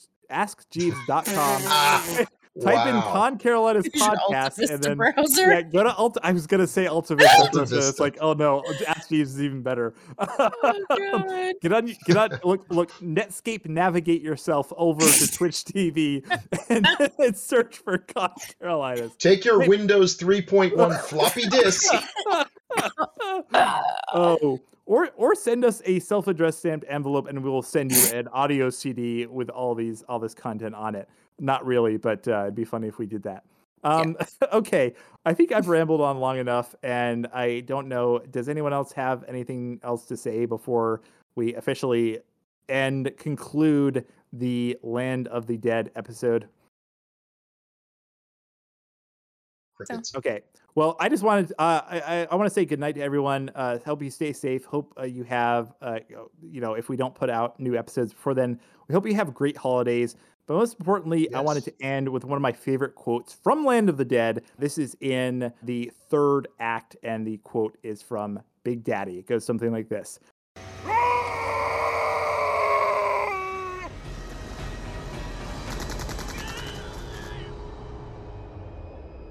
They're mindless walking corpses. They'll never get across the river.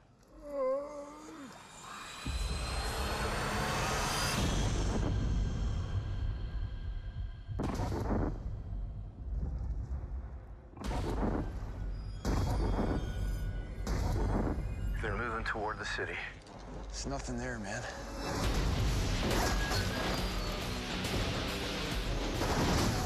They're communicating. They're thinking.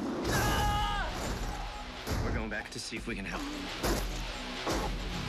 Trouble?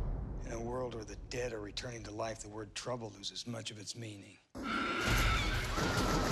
running out of time.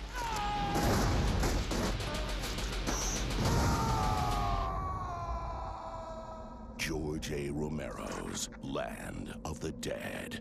Zombies, man. They creep me out.